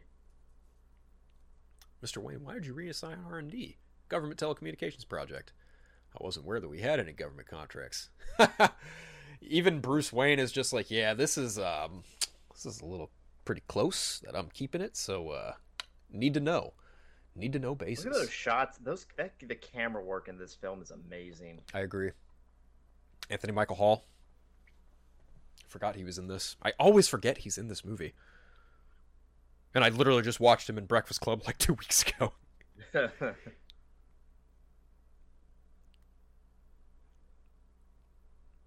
Got one. Melvin White, which, if I remember correctly, I do believe that is an alias for the Joker. Oh, really? I think so. I don't know 100% off the top of my head, but I want to say yes. If I'm wrong, someone tell me. But I'm pretty sure Melvin White is one of the many aliases used by the Joker, because he's gone by Joe Carr, he's gone by Jack Napier, he's gone by Jack White, he's gone by a few different names over the years. And I want to say maybe Melvin White is one of them too, but I don't 100% know for sure. This is another scene, man. Again, just building the tension. You know something's coming. Oh, yeah. Like, you got Bruce racing on the motorcycle. You've got them going through the streets in this parade. Mm-hmm. It shows you shots of, like, police on their guard, keeping an eye out, Gordon making sure that everyone is paying attention to what's going on. So you're just like, man, something's going to happen here. Right. Well, even when Bruce comes into the apartment, he's come to the real... oh, yeah, this was really well done.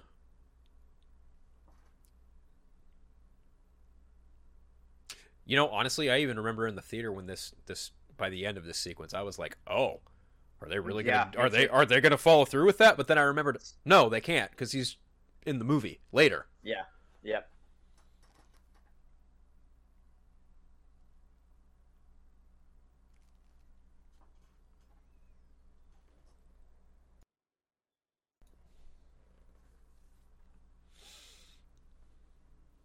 I love how he uses the Batman voice here. Of course.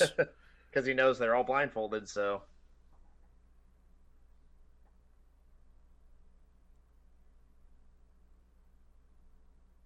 Oh, I like this. The timer goes up and every sniper thinks it's him. Yep.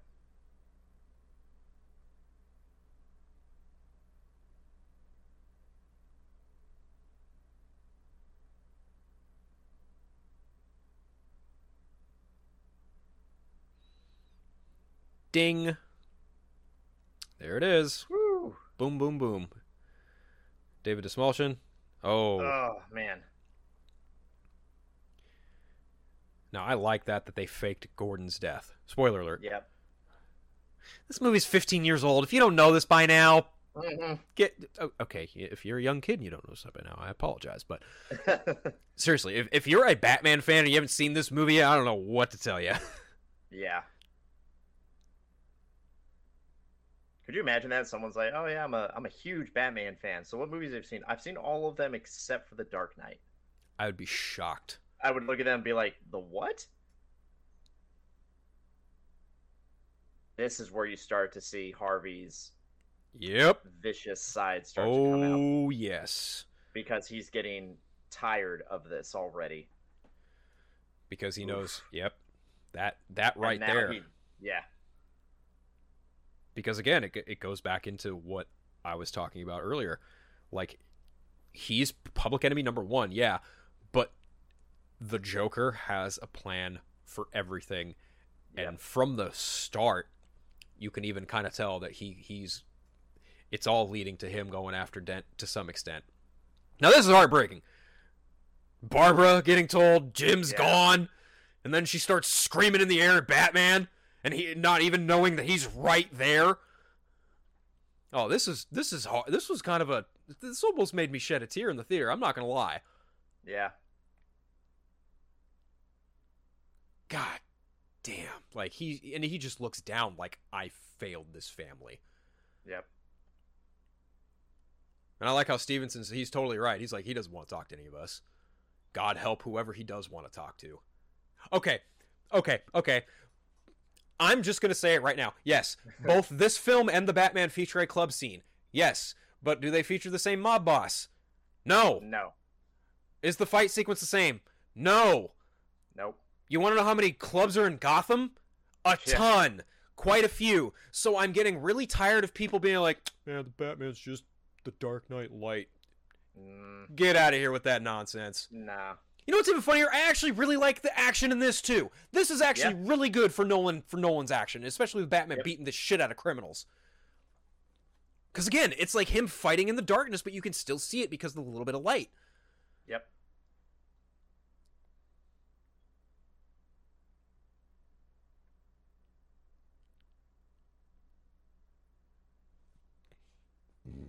Excuse me.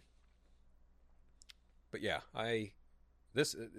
okay, the inflection in Dent's voice when he says, Gordon's gone, you're next, you need to get out of town, you need to go somewhere safe. And it's ironic because she says, Bruce's penthouse is now the safest place in Gotham City, and I'm just like, didn't the Joker just break in there? Like, yeah, I was going to say, yeah, really? Not even 10, 15 minutes ago, but whatever. I mean, in essence, yes, his penthouse probably is the safest. Because obviously he has that panic room that he went into. But yeah. Here we go. The first signs of Harvey Two-Face Dent. Yep.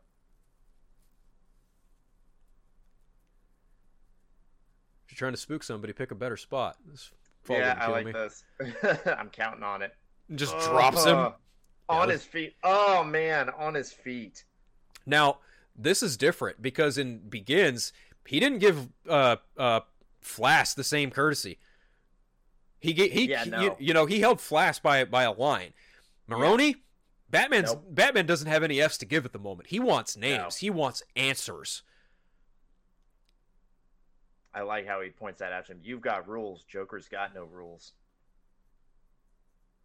Basically, tell him like if you want him, you got to do the one thing you ain't gonna do.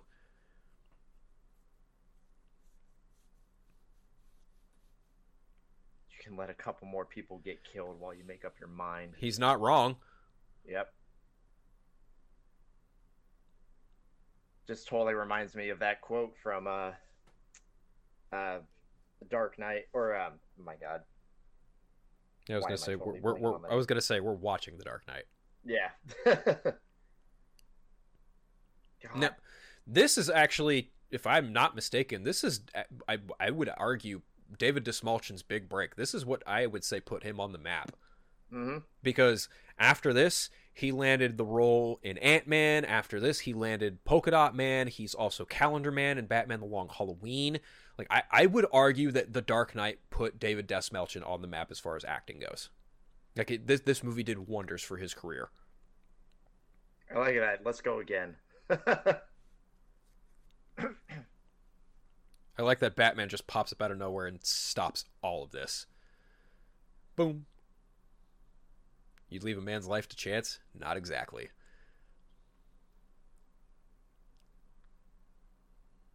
And I like how Dent tries to play it off like, no, it's a two-headed coin. I never had any intention of killing him. But even still, it's like, yeah, that's great, dude. But still, you have to look at like the bigger picture. What are you actually showcasing there?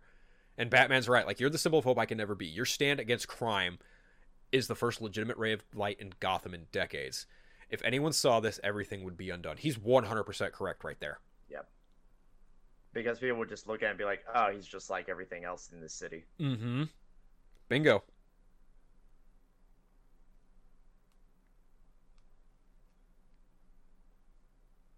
It is interesting here. He's made the decision that he is going to reveal himself. Mm-hmm.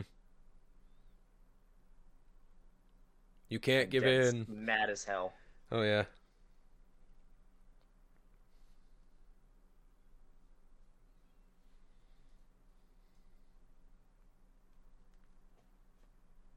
So let me ask you this. Do you think they slept together? I think so. Yeah, I think so too. I think in between the films, they probably had like a fling or something. But given what they've gone through, you know, she knew that Bruce was never going to give up being Batman. Yeah.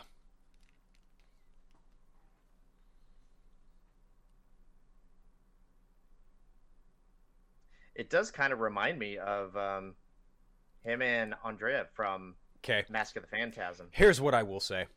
Her saying yes to him here, but then writing the letter saying she's going to choose Harvey. Yeah. That does not sit well with me at all. That feels a little manipulative. Yeah, me too. And I don't know. That there's just something that just doesn't sit right with me about that.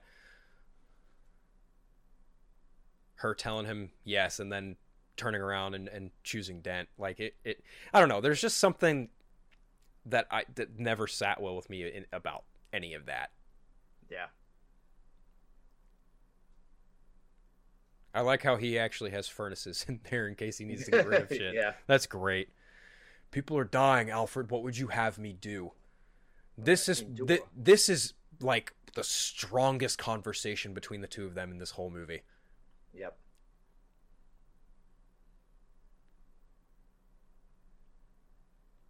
And today I found out what Batman can't do. He can't endure this. Oomph. Today you get to say I told you so. Today, I don't want to. I love that. And then this bit right here just kills it too. Yeah. But I did bloody tell you!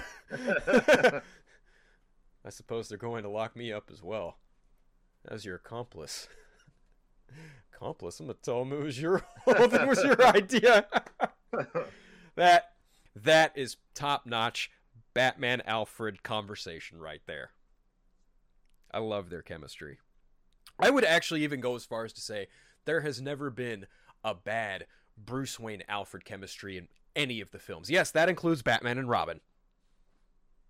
Yeah, true.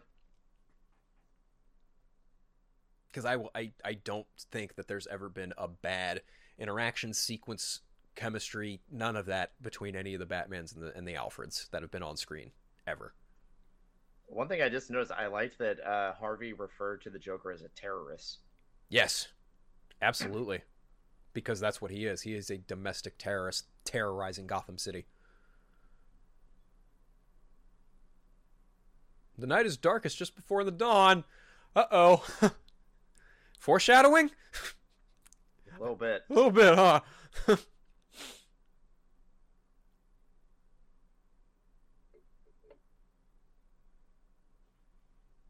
No more dead cops.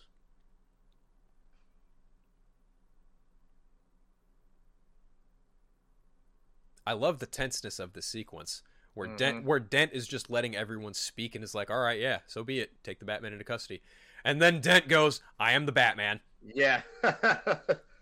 Everyone's like, what now?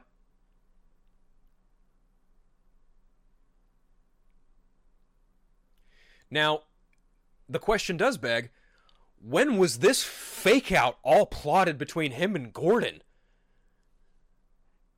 You know, you're right. Like, when was any of this even established? There had to have been a few key people that knew Gordon faked his death, right?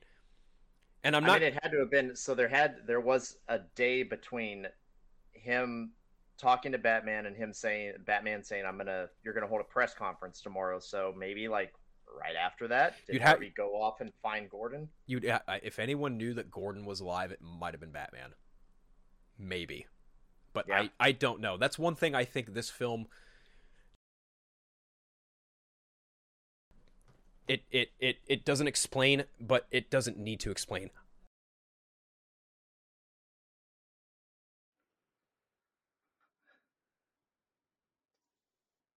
It is sad to see this kind of, like, Alfred knows that Rachel is going to be gone from here on out.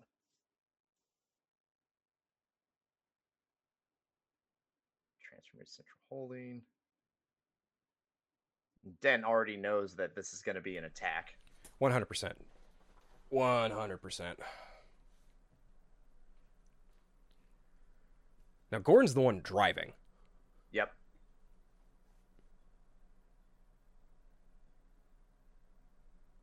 I like how a few people are clapping for him, few people are giving him angry stares. Like, there's a very mixed reaction here, which is what you would expect if Batman came out. 100%.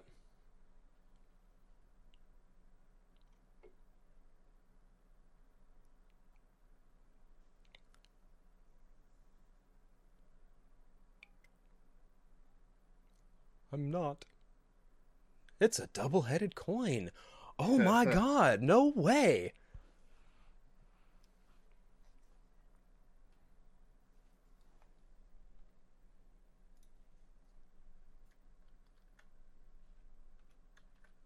Now we're about to get into one of the craziest sequences in the whole film.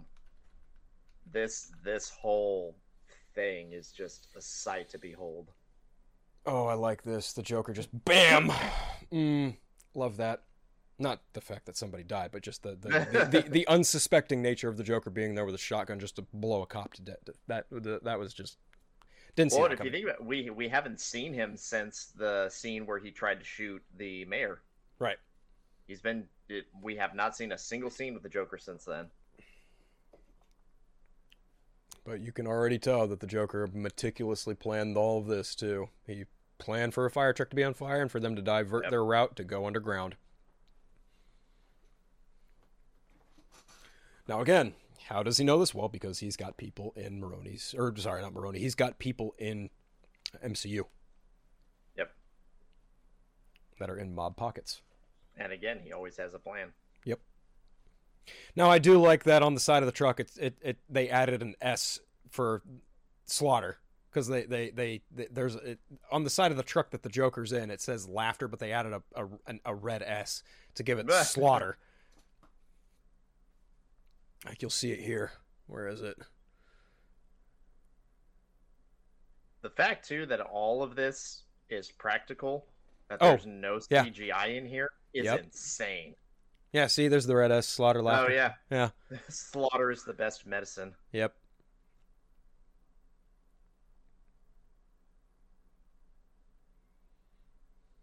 I like how the Joker just blatantly shoots like a, what is that? It look like an Uzi? He's got a shotgun. He's like, yeah, this is not working.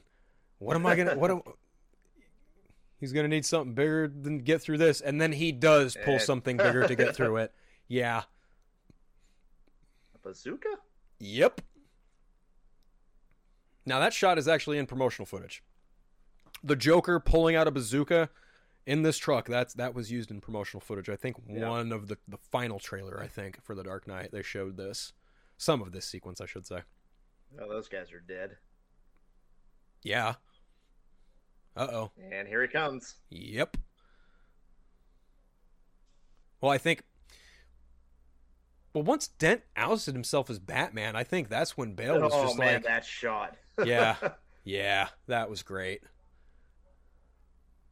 But you know, Batman doesn't kill, right? Kind Because I'm pretty sure those guys are no longer breathing. Yeah, I don't know. Wait, did he go from? Did he hit them on the front end? Yeah. It, he went straight into Yeah, them. okay, then he yeah. went straight into them and sent them straight up into the wall. Yeah, they probably did die. I'm pretty sure those dudes are dead. Yeah. Oh, but you know, Affleck's Batman is so horrendous for killing people.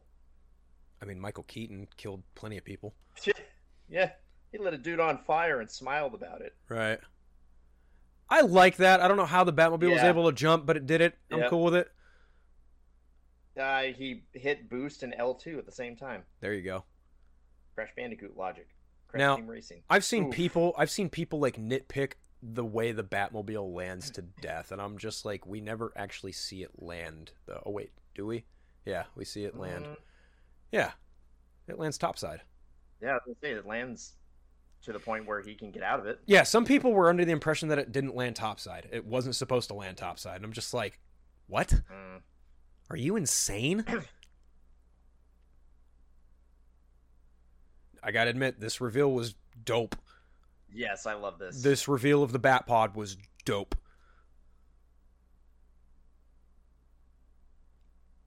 See, you guys are gonna maybe get air support before someone like takes your helicopter and keeps it in the air.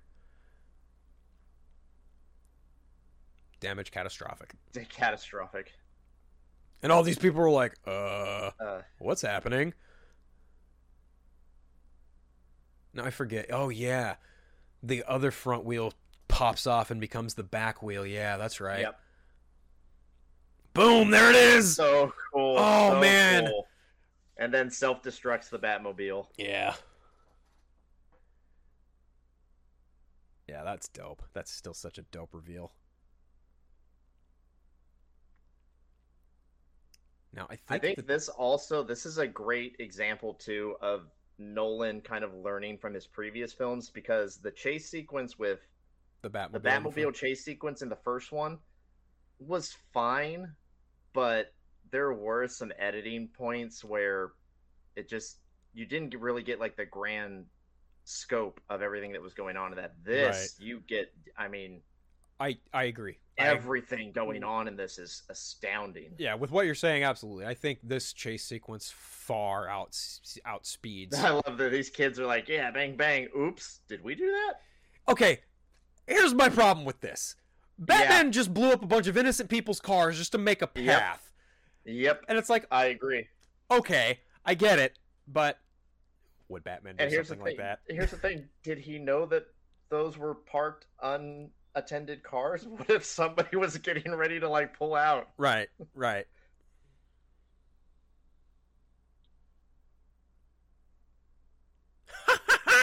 I love his laugh. It's so sinister. I've forgotten, now that we're rewatching this, I forgot the body count that happens during this chase sequence. Yeah, it got it. Okay. This is great. This is almost Batman 66 lightweight kind of like, huh? Batman riding through a mall? Okay. It was fun.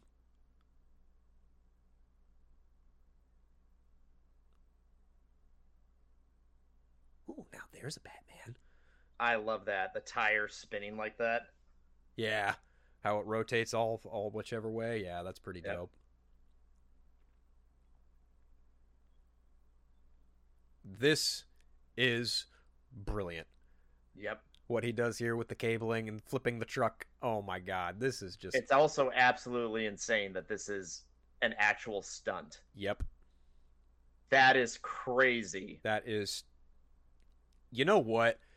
This almost puts the Terminator 2 chase to shame. Almost. Yeah. Almost. Yeah. Like, it's up there with that in terms of chase sequences. I love how he just stumbles out and gets up and the gun goes off. Because this is one of the few times. This is one of the few times where the Joker's like, "Well, shit, I wasn't anticipating that." Great face off here. Oh, this is again. This is reminiscent of Heat. This reminds me of Heat because you got the protagonist and the antagonist coming at one another.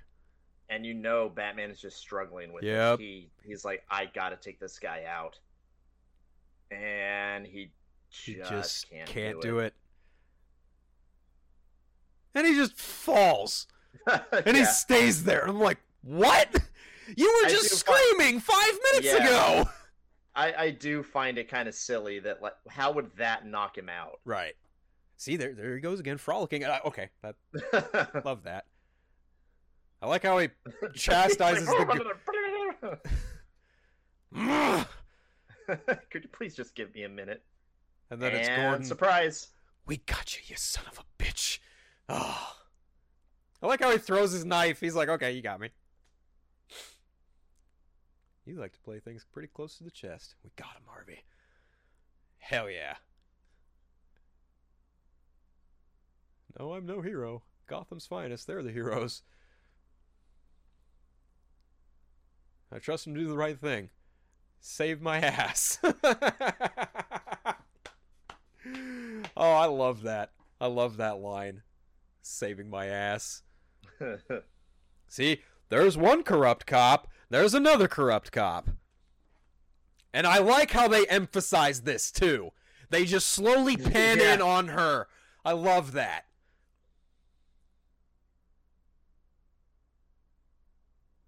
I love how he's completely unfazed by all of it.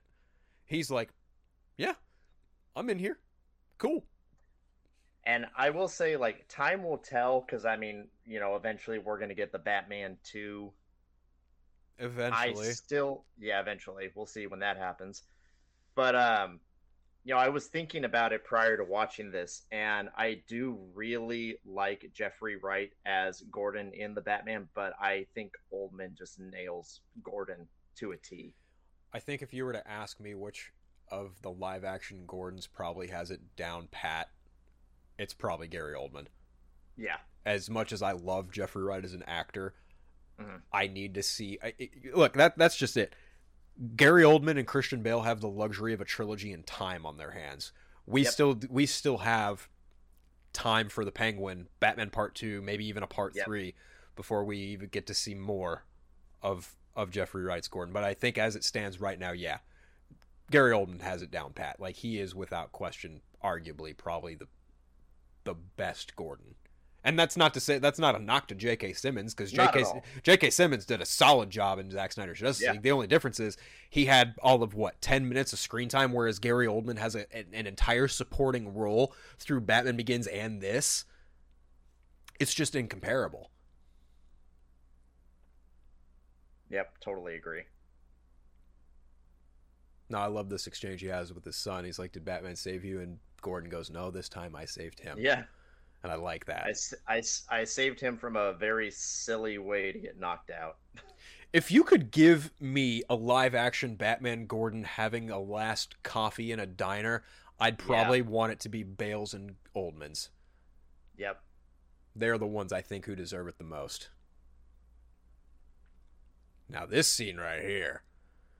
Nanny. Who boy. Evening, Commissioner. Again, Nolan does such a good job with keeping things in the dark with just enough light that you can make out where everyone is and what's going on. And you know what? Even funnier is you can actually see, like, as the camera pans in on the Joker, you can almost kind of make out Batman's not really, but you can kind of see Batman's belt just a bit. But you can see you can see him behind him. Just a little bit. Was another scene where my theater went nuts when the lights come on. Yep.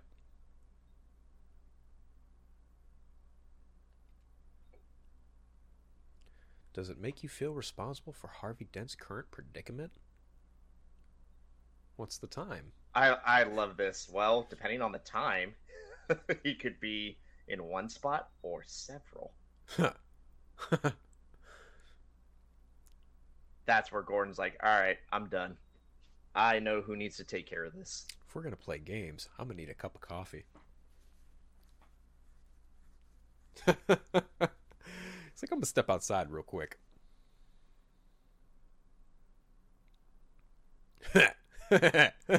Not exactly.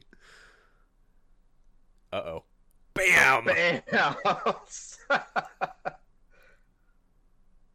Never start with the head. Victim gets all fuzzy.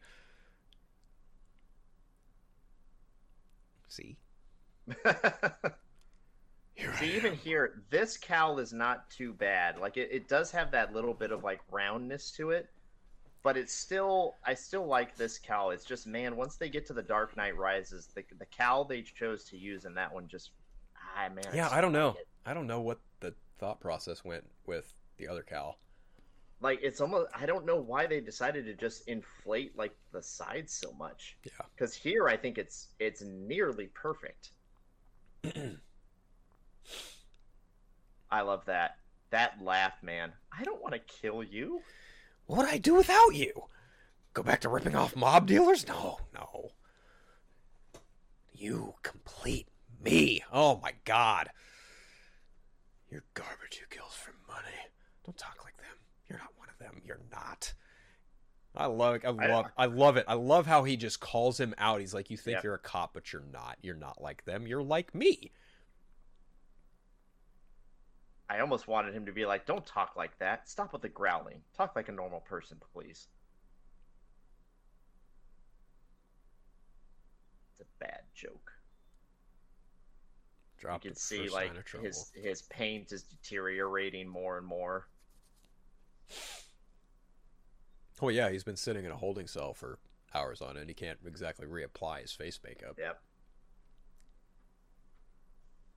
And the ironic part, the ironic part is like, as the makeup peels off, and he's being as real as he is with Batman, you can almost kind of say that there's a human trying to break out there and show him, like, this is what my life's like, and we're the same. You just don't want to admit it. I also just noticed too, like, now that the makeup is fading more and more, you see those gashes in his cheeks. Yep. And it just makes it more grotesque. Not only that, you just see the almost unemotionlessness in his eyes too, as the paint fades. I love this. The way you threw yourself after her. I almost thought you were dead. Now it should also be exposed that they did not hold back with shooting any of this. This is what you see happening to Heath Ledger. What Christian Bale is doing to him, it is 100% both of them. This is not stunts. Christian Bale's legit beating the shit out of Heath Ledger right now. I believe it.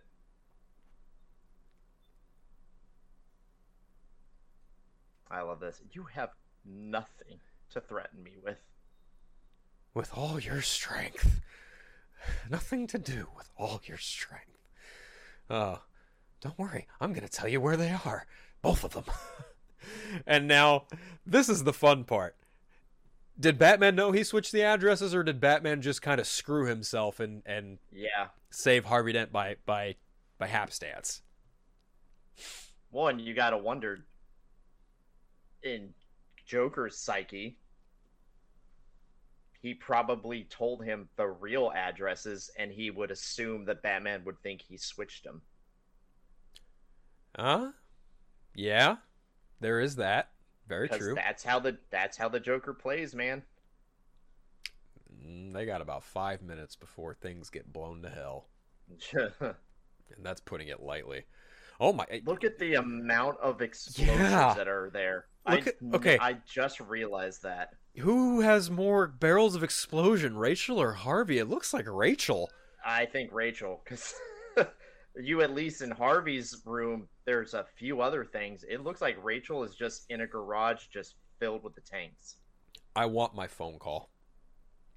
This is one of those things that, again, with Ledger's Joker, the I want my phone call bit. This bit goes on, and it elevates, and it escalates, and then it gets to a point where it's like, oh, he really wants a phone call, and he's going to do anything he can to get that phone call.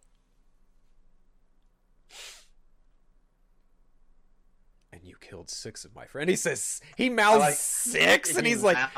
He doesn't say it, he mouths it. And he's like, 6. And the face he makes afterwards, he's like, oh, it's more like a, whoops. It's like, did I do that? And again, like, how and when the Joker found time to put a bomb inside a dude's stomach right?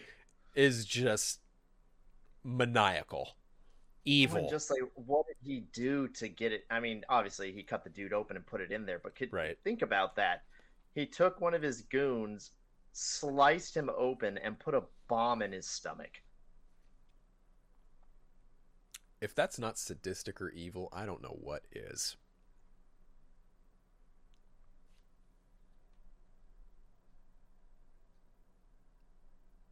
Oop. Right here, when he falls and it's pouring onto his face, right there, you and me as Batman fans were like, oh no. Oh.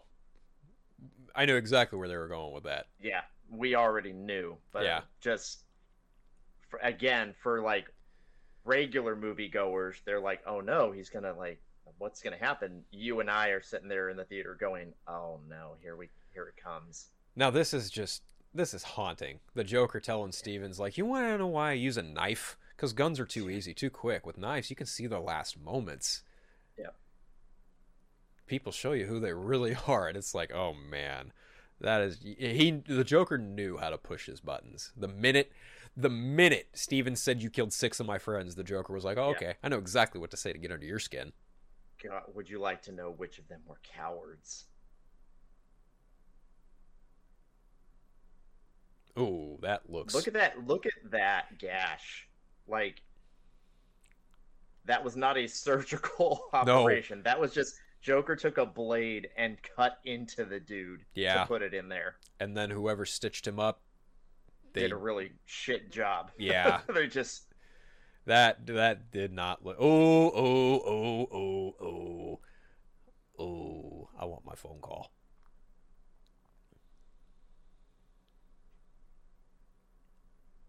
I just want my phone call. And they're like, what? Really? Oh, Dent. The more you, like, spew open your mouth, the more it's just going to get everywhere. Oh, no. He's just, give me the phone. Give me the phone. And oh, man. I like that. And then, oh man, this is just... Right as soon as you see the light, I'd be getting my ass out of it. Oh, God. I can hear the score right now. And this, him just standing in all the chaos, he looks he looks content. He doesn't look bothered. He looks content. That is spooky. It's what he wants. Right. Oh, Rachel. Well, at least, the movie's about to get a little more tolerable. Yeah. Now, I love Eckhart's performance here where he just starts screaming, no, because oomph. Big oomph. Big oomph. This was another scene in my theater, again, packed movie theater. People screamed when it happened. Yep. Because it comes right out of nowhere. Yep. You're like, okay, so Rachel's going to give this comforting, and boom. Goodbye. Look at that, man. That's crazy. And Dent, okay, sorry, Gordon thinks that's Dent, so that's why he's having a fit, right? And Batman, oh my gosh, this is, you know what? This is in line because Batman was there when Dent got scarred, so that makes sense. Oh, and he would blame Batman for letting it happen, for letting not just him getting scarred, but for letting Rachel die. In Harvey's eyes, Batman is to blame. Yep. The Joker planned on getting caught. Yep. And Gordon's like, damn it. Look at that. He's so happy. He's like a dog chasing cars. Oh, no. Okay. This is where things get a little murky for me because Rachel. Yeah. Obviously, Batman's there mourning the loss of Rachel Dawes. Obviously. Very, very obviously. But this whole I'm choosing Harvey Dent after I just told you yes is just so. It doesn't. Yeah. It just doesn't sit well. No, it doesn't. It does not sit well with me. Yeah, I'm the same way. Because that's such a not cool thing to do. It's almost Andrea Beaumont giving the ring back. But this is so much worse. Yeah. Because with Andrea, she knew that her and her father were not going to be safe. Right. So she had to go with her father. Right.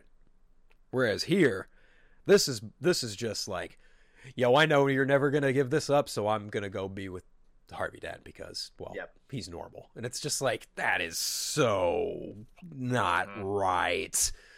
Because the last movie you straight up told him, and he told you, and it's just, I don't know. There's just something that just doesn't sit well with me. And the worst part is, Bruce is convinced that they would have had a happy life together had she not died. And it's just like, oh, brother. No. No. So then the question begs, did Alfred do the right thing by burning that letter? Man. That's a tough question to ask, isn't it? The fact that he kept it from Bruce is just like, man, they've always had this sense of being honest with one another. Yeah. And he's always been there to keep Bruce going. Right. Right here. She was going to wait for me, Alfred. Right there. Look at that expression. He's going, I should tell him.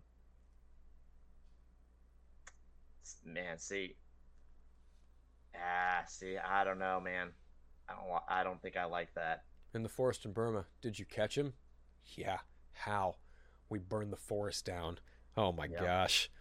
What an analogy. Oh man, this scene right here is just hard. Because he sees the coin. Yep. And oh man, like, I like that there wasn't any score or music to try and emphasize this. It's just a ringing noise. Yep.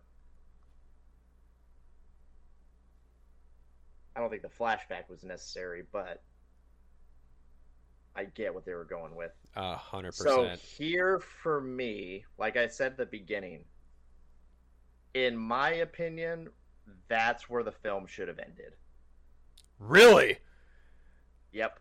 Wow. For me, I think the rest of this is good, but it's just not the caliber of everything that has come before it, besides the scene with the Joker threatening to blow up a hospital. I think right there would have been, I mean, what, we're an hour 40 in, so that's a good chunk of film. The Joker has succeeded in what he was doing. Rachel's been killed off. Bruce is disgruntled. We now have Harvey, who by that point we know, okay, he's going to become Two-Face. I think that would have been a great cutoff point to lead us into the next film. Yeah, see, I don't know about that because you need some kind of resolution with the Joker. But see, we don't really get it anyway. I mean, yes, he catches the Joker, and you can tell that they're setting Joker aside. What their plan was, I'm sure, was to bring him back in the third one. That's from my understanding, yes, that is something that was talked about. But I feel like we still kind of don't. Yes, they catch the Joker, but even like the way it kind of ends with him, leaving him hanging upside down, I don't know. It just, to me, that's not really resolved. Yes, they've caught him, great, but we don't see what happens after that. And again, I'm sure the goal was to bring the Joker back for the third film. Couldn't do that, but they would have run into the same problem here. Okay. All that aside, the reveal of Harvey's face is just the minimal amount of CGI used in this film was really well done, and I think using CGI for Harvey Dent's other half is smart. I thought that was a very nice and practical way of getting it done, and it looks good. He looks really good. Right there, and the film with him turning, and you see Two-Face has been created. That would have given me chills and would have been like, all right, I'm in for the third one. Let's go. Yeah. See. I don't know.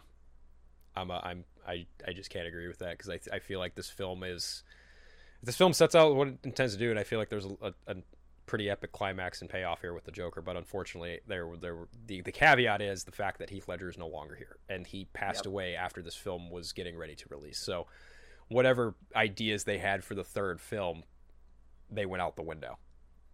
I almost wish, I mean, we've done so many things, like we've have that Batman 89 comic that continues the story of what they wanted to do in the Keaton era, essentially.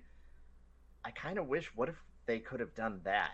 Give us a graphic novel of what the third film was going to be. Honestly, I wouldn't be shocked to see Christopher Nolan come back with Christian Bale and do another film, a fourth film, that feels like a more proper ending than The Dark Knight Rises in coming years. Yeah. Like when they're both older.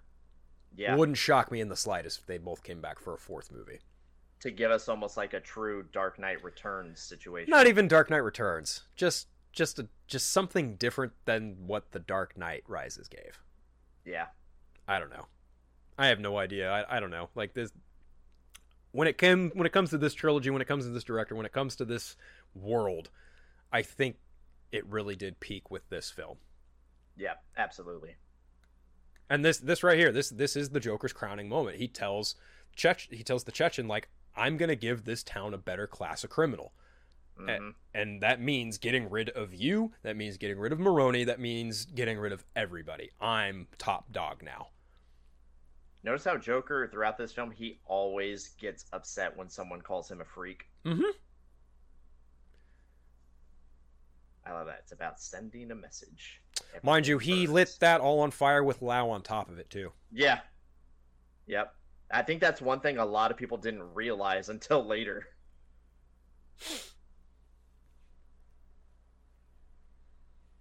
One block at a time.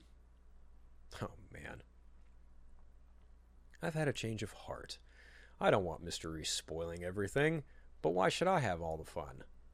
Let's give someone else a chance.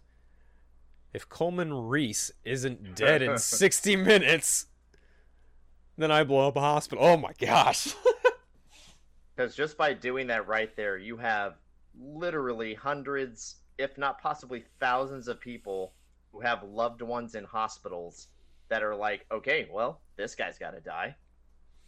I'm not going to let my, grandfather, newborn baby, wife that's dealing with cancer, I'm not going to let them blow up.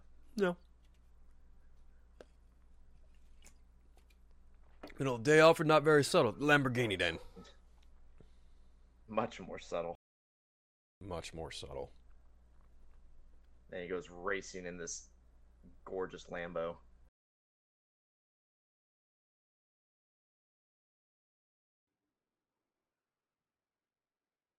And everyone's just freaking out, trying to figure out how they're going to get all these people out of a hospital.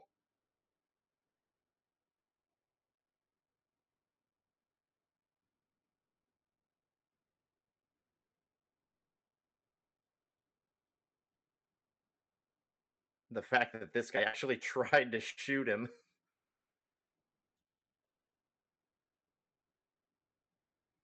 And that the reporter's sticking with him, too. He knows he's going to get some good footage if someone tries to murder a man on TV, on live TV.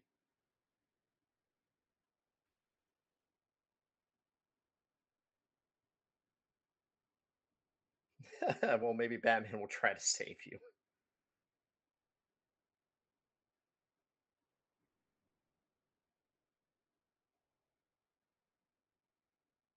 All of these people that they're trying to get out of a hospital.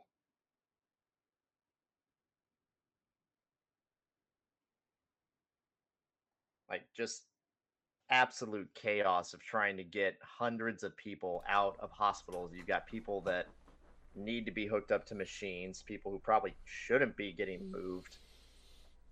Now we got this gentleman here. He's freaking out because obviously he's got, I think, a wife in a hospital. Yeah, I think they figure out that he has someone at one of these hospitals. Yeah, Gordon gets a message. Watch out. Oh, this is actually at the cusp of when flip phones were starting to kind of fade out and people were getting Blackberries and other things. Palms, if you will. Yeah, I remember palm phones. Those were... Man, it feels like a lifetime ago.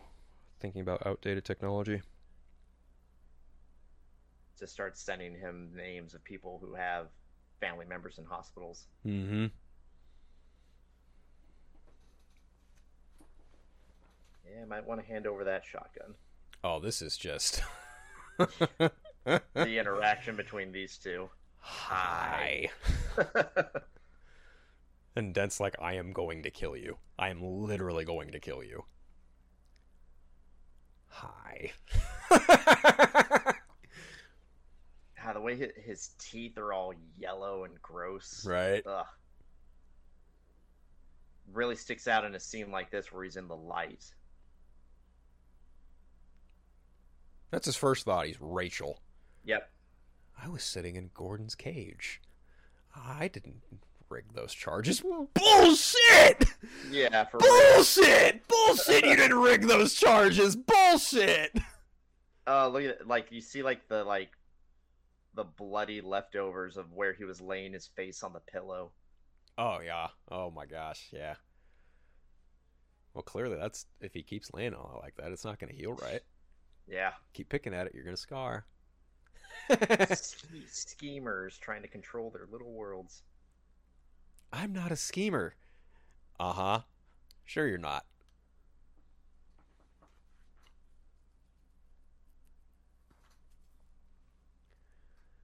I like that when I say, come here.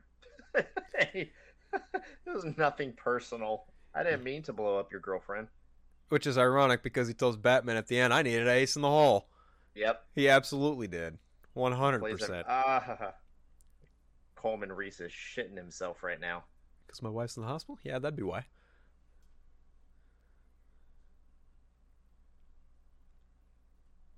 You were a schemer. You had plans, and look where that got you. I love that he has a Harvey Dent sticker on his nurse's outfit. Yep. I love that. That just makes it all the better. Oh, here we go. We got some big dude in a truck thinking he's going to be Billy Badass and do everyone a favor. Yep. I took your little plan and I turned it on itself. Just a few drums of gas and a couple of bullets. You know what? You know what I noticed? Nobody God, panics. the way his eye moves, the bulging eye. Well, not really bulging. It's just the skin around the eye has deteriorated. Yeah. So you see more of his eyeball. It's just Nobody panics because it's all part of the plan. But when I say that one little mayor will die, everyone loses their minds. The memes that were generated. Okay, pay very close attention to where he puts his finger.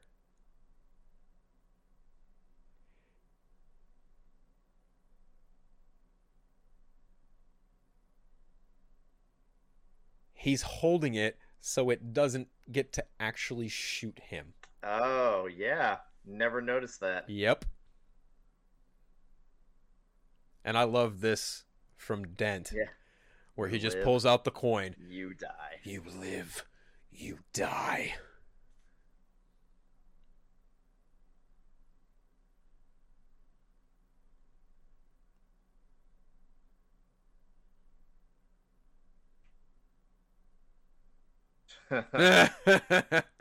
And you can tell he's like, yeah, you're gonna live, but only because I allowed it.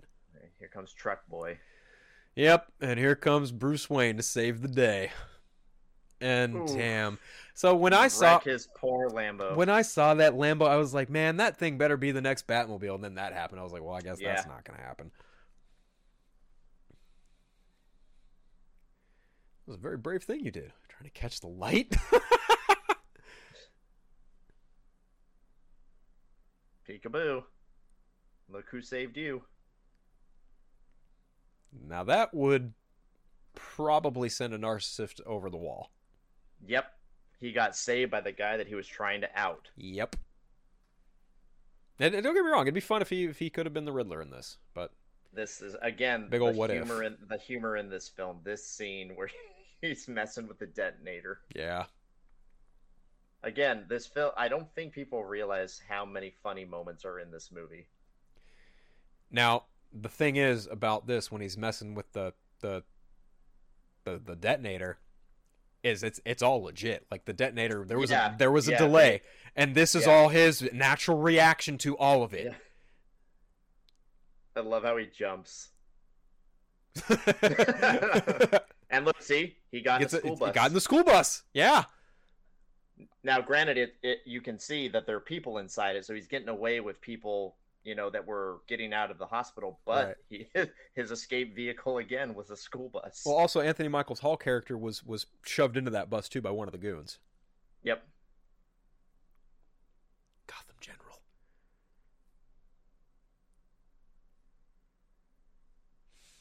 Did you clear the building? Oh, I certainly hope so. That's one thing that's kind of weird to me. In that limited amount of time, they were able to evacuate an entire hospital and have no one in there at all. Little far-fetched for me, okay. But makes I get Gordon right there telling his men, if anybody asks, we got him out. There's a lie. Yeah. Yep.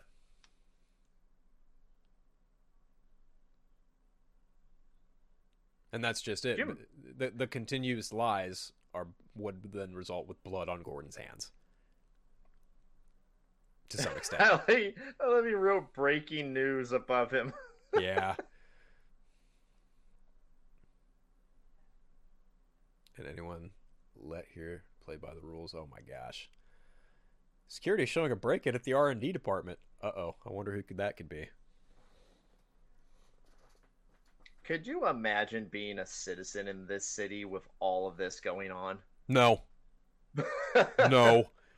No, I couldn't. I don't know if I could live in Gotham City, to be brutally honest with you.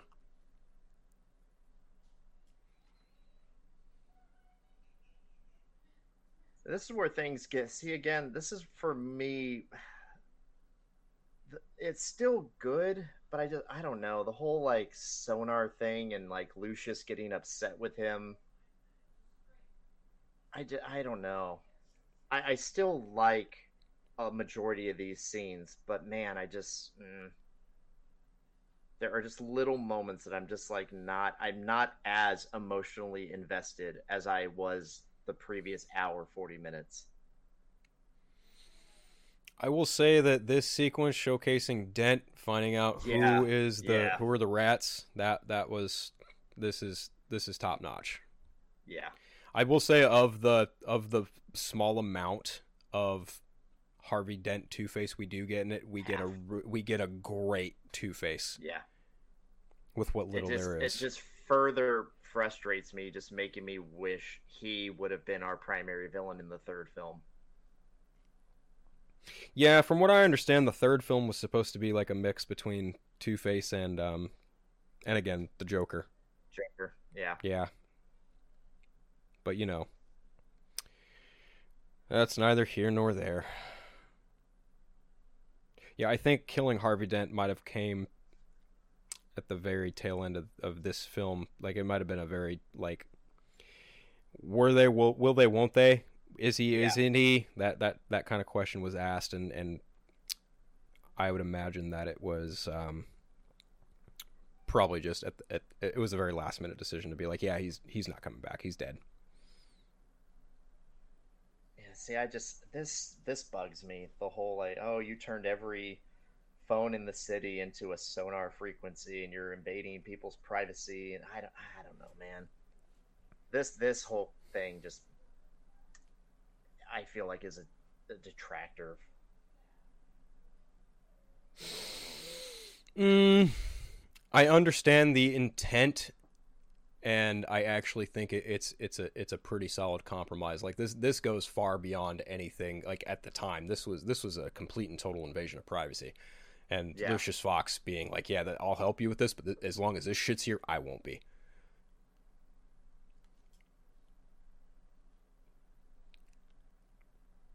I think it works as a means to find the Joker for this film, but I also think that the idea of it can be a little off-putting given how far we've come in regards to being spied on by our own government. Like, I can see the parallels there. I can see it. Well, it's just for me. It's like I just feel like it's kind of a. All the other times throughout this film where they found a way to catch Joker, or not catch Joker, but like figure out what his plan was. I don't know. I just feel like having it. Oh, okay. So now we're gonna use every phone in the city as a sonar to find him. I feel like there could have been a better way to figure out with everything they've done so far. I think there could have been a more interesting way to catch the Joker. I can understand that.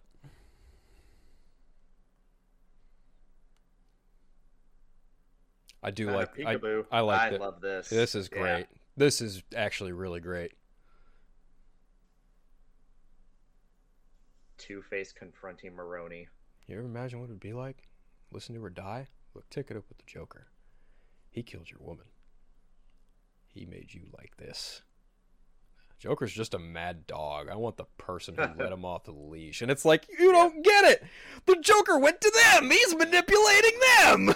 Come on, Harvey. God, man, like those close-up shots of his face, like you see like the hole in his nose. Yeah. Like for a PG-13 movie, they got away with quite a bit. Oh, this was gruesome. Like his face is not like it looks gruesome, and I actually do like the touch of having the charred suit too. Yep. That's good. You're a lucky man. Your driver, not so much. This does seem a little silly to me, though. Like, so wait, this kills Maroni, but Two-Face walks away scot. I mean, look at the way that. Okay, here's the thing. That's pretty rough. Here's the thing. It's never explicitly stated that Maroni died. True. It is never explicitly said that Maroni died from that accident. Because I used to think the same thing. Because if Maroni died, then obviously Harvey would have had to as well. But then, obviously, he did not. So, to me, no. I think he did that. And again, he let Ramirez live. He shot Warts. But when it came to Maroni, he let Maroni live. But he's like, your driver, not so much. He did a double take on it. Now, whether or not Maroni's alive or dead, that remains to be seen. Maroni's an older dude. He probably could have died from injuries more so than Harvey would have. But again, I don't know. I'm not... I used to think that too. I used to think like, well, if Maroni died, Harvey should have died. Yep. Because I mean, I don't know, the way that car crashed, I'm like, okay, yeah, I know Harvey put his seatbelt on, but come on, dude.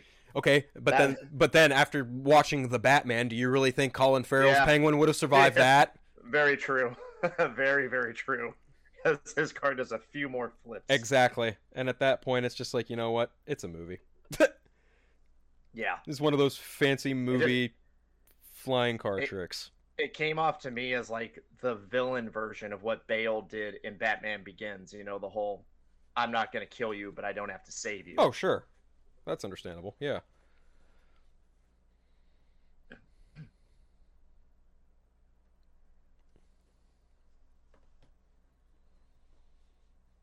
I really dislike how Gotham Knights basically cheapen this in a cheaper form. Oh, yeah, they went over that. In our rant episode. Yeah, we were talking about Gotham Knights. So they basically do this, but instead of boats, it's towers. It's all the towers across Gotham City.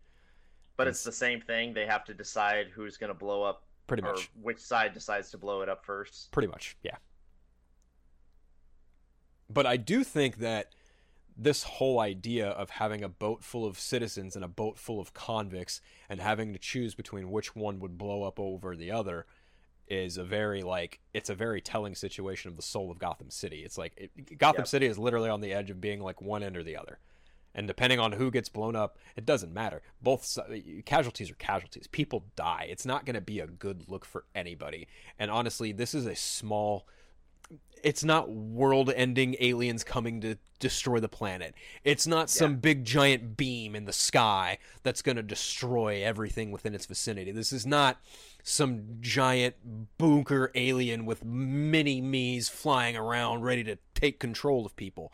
This is a story about a city and a man trying to keep his city from going full on, guerrilla warfare. Anarchy, right. chaos. Yeah. And so the fact that the Joker was able to even manipulate events to this caliber is scary. It's a terrorist level threat. And that's why I think ultimately this as a film works, because the stakes are coming from a very realistic standpoint. Because you're asking the moral question of, should I get to live over these people or vice versa? And the why of it. And the conflicting views here. You've got the one woman that's like, hey, those guys over there are convicts. And this military guy's like, guys, we are not discussing this. Right. It's like so you have some people that've got their feet in the ground, like, we are not going to do this. But you do have those other people that are like, I'm not going to die for a bunch of convicts. Not only that, you have the other people who are like, we don't get to decide who lives or dies. It should not be up to us. Yep. Oh, man, this is just manipulation 101. Oh, man. Having Ramirez goad Gordon's wife into bringing the family to where Rachel died. That is just oomph. I like this. I mean, he straight up calls her out on this. Like, I don't care that your mother's in the hospital. You did all of this. Yeah. And it caused me to not only become this, but you made me lose the love of my life. Right. Because of Wirtz and Ramirez, like everything. Because of Wirtz and Ramirez, the Joker and the mob was able to basically stay almost not quite ahead, but stay on even footing with the GCPD, Batman, and Dent. Yep. It's not that simple with the Joker. It never is. See, I feel like I've heard that from multiple different Batmen. Yeah. I feel like that is a staple line anytime Batman deals with the Joker. When it comes to the Joker, it's never easy. This guy, so the military guy, again, he tries to come up with like a diplomatic solution to it. Because he knows if he doesn't try to do something, I mean, these panicked people are going to rush him and just take the detonator anyway. Right. Now, on the other side, with the convicts, I actually appreciate how they handled that. Because one dude just takes it and tosses it out the window. Yeah. Well, and you notice all of the convicts right now are just screaming, blow it up, blow it up. Like, yep. Nice Batman glider action going on there. Yep. Ooh, I love the way his cape came in. Yeah, that was slick. Just nailed that goon. Okay. The wide eyes. Yeah. At first, I dug it. Yeah, I don't like it. Now... After seeing other versions of Batman use white eyes, I don't know. I mean, I can appreciate it, but it's not as visually appealing as it used to be.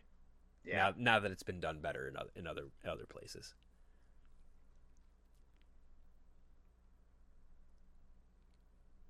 Hello, Jim. You know, right there, Gordon's like, shit. Yep. Where's my family? Where my family died. Big uh-oh. Big uh-oh.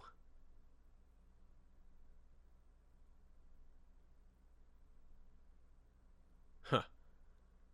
And see, again, you have all of these moving parts all happening at once. You've got these guys who are being used as decoys. Mm-hmm. Batman trying to figure out what he's going to do. Lucius keeping track of everything going on. The police getting ready. They want to take action, and it's all happening at the same time. Yeah.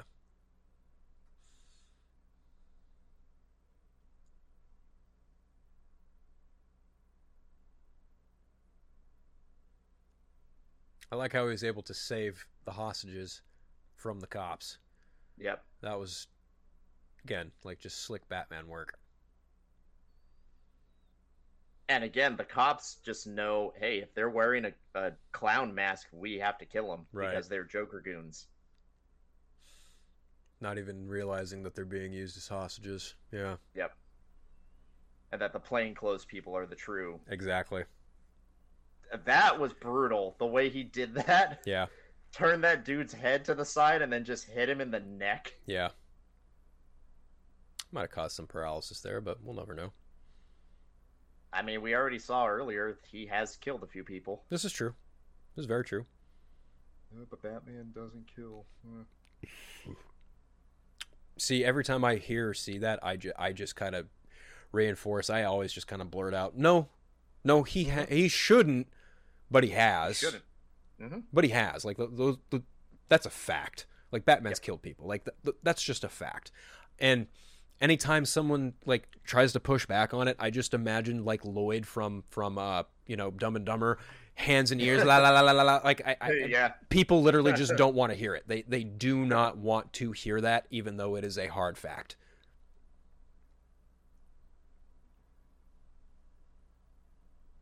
Yeah, I'm conditioned to the point where every movie I ever see where they're shooting all over the place, but they can't hit the person that they're shooting at, I just hear Lloyd from Dumb and Dumber in my head. You're a terrible shot. Yeah, pretty much.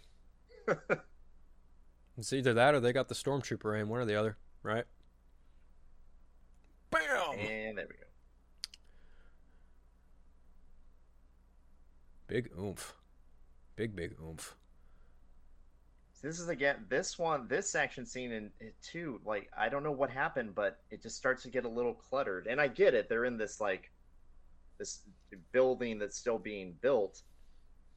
Man, the fight scene here is a lot more like Batman Begins, where it's very like close up and you can't really see what's going on. Yeah. But again, like you said, it's only in the hand-to-hand combat, which is so weird to me. And it's hit or miss depending on what combat sequence you're talking about, too. Yep.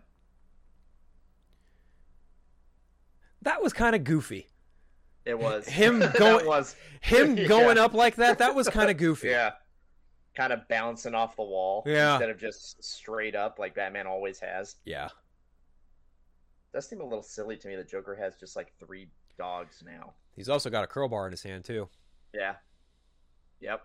Which... Oh, poor Pooch. He famously, the Joker in the comics anyway, Joker famously killed Jason Todd with a crowbar. Yeah. And here he's just beating shit out of Batman. Away. Yeah, right? And Batman's going to feel it because of the armor change. Yep. Lucius said he'd be much more susceptible. And see right there, that action I feel like there were just a little too many cuts editing wise. Yep. Again, it's getting seeing here like with the Joker hitting him and stuff. Like you said, way too much fast motion and the camera's just too close. Yeah. Pull back, let me see what's going on. This guy, yeah, I would shit my pants too if that dude walked up to me and said, "Give me the thing you're holding." Gladly. You want to die, but you don't know how to take a life. Give it to me. These men will kill you and take it anyway. It's true. Well, and I love how quiet he talks to him. And then you got this guy who thinks he's got the balls to do it. Yeah. And it's just like, dude, you look like an 8th grade science teacher. Sit down. You're not going to do it. Mr. Grandstander, he's gonna do it. It's like, dude, no.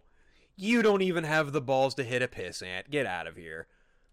He reminds me of the wormy dude in The Dark Knight Returns that like gets angry at Batman for trying to get the mutants and the citizens to work together. Yeah.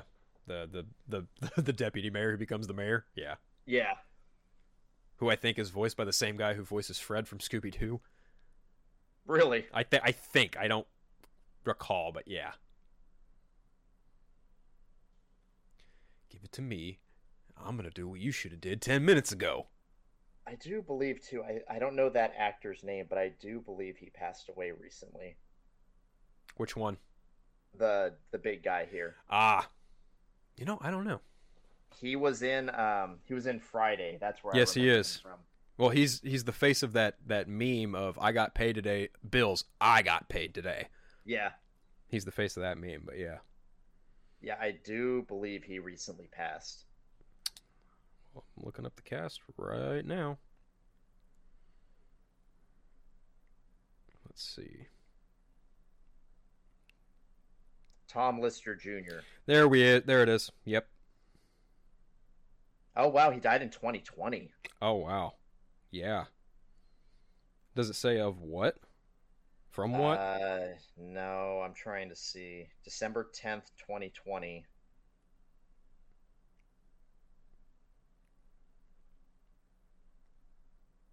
They found him unconscious in his bed. That's unfortunate. That's really unfortunate. 62 years old. Hell of an actor. Yeah.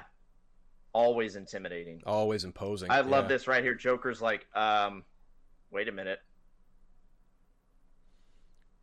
What were you trying to prove? This is the scene where the Bale voice truly drives me nuts. Yeah, it's not great. It's too much, man. It's really not great. Yeah, it's almost like he's trying a little too hard. He's trying too hard. I get it too. They're outside. There's all this noise, so he has to talk louder. But this voice does not work when he's loud. I don't know how I got these scars. No, but I know how you got these. Like that line right there was almost a little too cringe. Yep. So fun fact, this scene right here, where Heath is hanging, when Batman pulls him up, wait for it. So this all right here, that background behind him, that's all CGI. Really? Yep. Wow, it does not look it at all. It does not, right? So that's what Batman's standing on, that's practical. But all the background behind Heath, CGI. Wow. You truly are incorruptible, aren't you? Yeah, to me, this is I think, like Nolan using CGI as a background before people started really this was basically a prototype of the volume tech, more or less, because he's using CGI just to fill in the background, but he's got all of his focus on Heath. But if you go online and look at set photos, you see Heath Ledger hanging from a green screen. Like, you see him hanging from a green screen room. That's how they were able to achieve this. The voice, it's just not good. Like, he's trying super, super hard here, and it's really tough to buy in this last bit, and it's a shame because it's like, we're wrapping this film up too. It's the final confrontation between them, and it's just, man, such a it's almost forced. It's almost forced on Bale's end to some extent, where he's really, really trying. You need an ace in the hole. And see, I think this is where, again, my issues with the last 40 minutes of this film, this all just feels very, like you said, rushed. Like he's telling Batman here, oh yeah, I've got Harvey as an ace in the hole. How does Batman figure out that to be over there where Harvey and I don't know, man. It's I really am disappointed by the way things kind of wrap up. I mean, it's so unfortunate to see that that's the last image we get of the Joker. Again, though, of course, Ledger passed makes sense. Yeah, it's not a perfect film. Yeah. Its flaws show now more than I think they did way back then, because I think everyone was just kind of riding on the absolute high that this film gave you. Yep. But once you really start to really think about certain elements, especially towards the tail end of the film, is when things start to get a little murky. I do like this confrontation between them here. Oh, it's one of the best. It's a hell of a way to end the film too, of having, the film starts with all three of them on the same side, and now the film ends with all three of them in virtually different places because of the Joker's actions and what cost all of them out of all of this, and who lost the most when it comes to any of it. And truthfully, you can make the argument that Dent and Batman probably lost the most out of all of this. Yep. Gordon's loss doesn't come until the next film, I would argue. I'd agree with that. Which it kind of bugged me that they wrote off his family for the third film. That really didn't sit well with me. I hated that. I wasn't a fan of that choice. I feel, because, look at this. Look how terrified they are. Look at everything he's going through to protect his family. And then in the next film, they just go, oh, yeah, he got divorced. Yeah. Wait, what? Yeah. You're just going to nonchalantly just write them out of the film? And this right here, like him picking the son, the son, right? Like the from the first film, Batman met the Sun, right? Mhm. Like, Yep.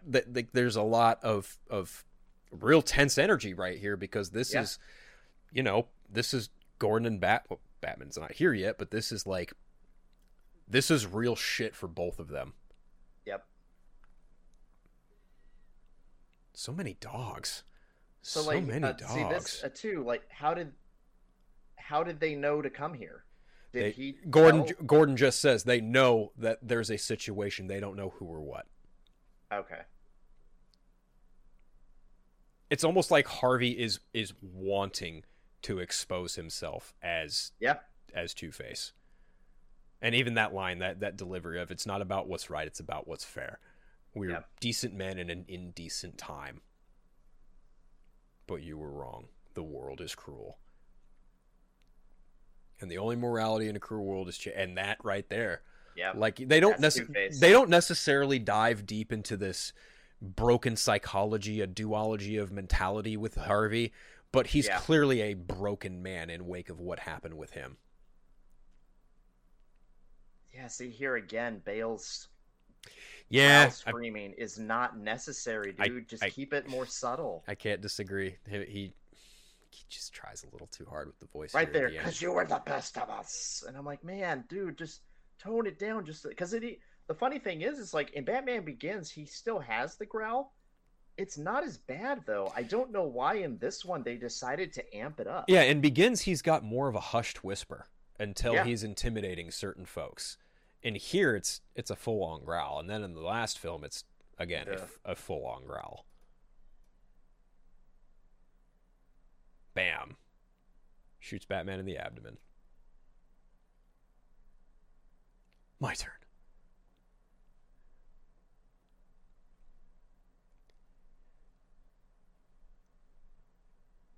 And this is legit intense because with everything we've seen in the film so far, I mean, would you be surprised if Nolan decided to kill a child?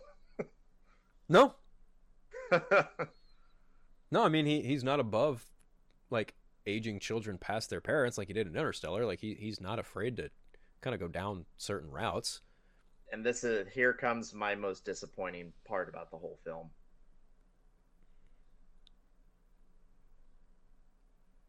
Right here. I just landed on heads. He would have been fine. Tackled him. Harvey fell. Like, it just does. The way that shot, that doesn't look like that big of a fall. Yeah, but you know what? If he landed on his neck, it could have broken. Now, the fact that Batman has armor on probably helped his chances of survival more than Dent's. Yeah. I don't know. I agree. I think it's pretty unrealistic to think that you die from that fall. Sure. But I also think that people have died from certain events that could theoretically kill them. And I think falling from that height, if you land at a certain angle, you'd probably snap your neck and die. I think that's what happened with Harvey. For such a great villain and the story that Dent went through this whole thing, for him to go out like this is just kind of... I agree. I can't disagree. I mean, I would have loved to have seen him go on. Yeah. Preferably, I would have liked to have seen like a full-on decimated, chaotic Gotham City where there's a gang war between like Two-Face and a couple other big people, and it's up to Batman to just kind of quell it once and for all. Yep. We didn't get that in the third film, and that's fine. But yeah, I can't really disagree with the criticism that they took Two-Face off the board almost too quickly at the end of this movie. Yeah, I mean, for us, in all reality, we got maybe 20, 30 minutes, give or take, yeah. Yeah, with Two-Face, and it's just like, man, Eckert, he nailed this role so well that all I wanted was more of his Two-Face. Oh, a lot of people wanted more. I think he was game for more, too.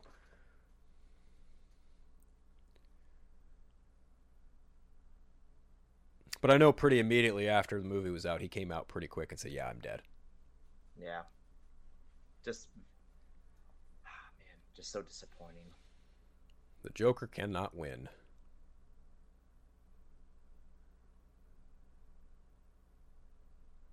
I killed those people. I did those things. Because I'm not a hero, not like Dent. Bale, man, close your mouth sometimes when you're talking, dude. You don't gotta have your mouth hanging open. It's whatever Gotham needs me to be. Call it in. Now, I do think that the premise of the third film, predicated on their lie coming back to bite them in the ass, I think that's smart. Yeah. Sure, but Mm-hmm. you know what? Let's not talk about The Dark Knight Rises right now. Yeah. It's this right here. This is a pretty powerful scene because Gordon is he doesn't want to do this. He doesn't want to do that, but he had to. He knows the truth. Right. He's the only one who knows the truth, outside of probably Alfred too. But The only thing that does kind of bug me is he tells him, let them know that I killed those people. How did they explain that to the public? That, all of a sudden Batman's murdering people? To be fair, everything happened behind closed doors. And one could argue that the presence of Batman incited the Joker to do what he did. You could theoretically blame the Batman's presence causing the Joker's mayhem. Yeah. And thus resulting in the deaths that we see in this film. Yeah, it just seemed kind of silly to me for him to be like, tell them that I killed it those could have been people. It could have been elaborated a little bit better. I agree. Like they could have elaborated on the how just a little bit more cleanly, but I think the fact that we're literally on like the tail end of the film before the credits I don't think it's really that big of a deal. Now Gordon's final words are just phenomenal chef's kiss, I will say that. Yep. It's a great way to end it, with the score rising as he's running out. Yeah. And mind you, now he's got a gunshot wound to the abdomen. He fell from God knows how far. His knee is probably cracked and broken in a couple different places. Yep. Like this, what happened how here? How many crowbar shots did he take there? A dark night. Yep. And he goes off into the light.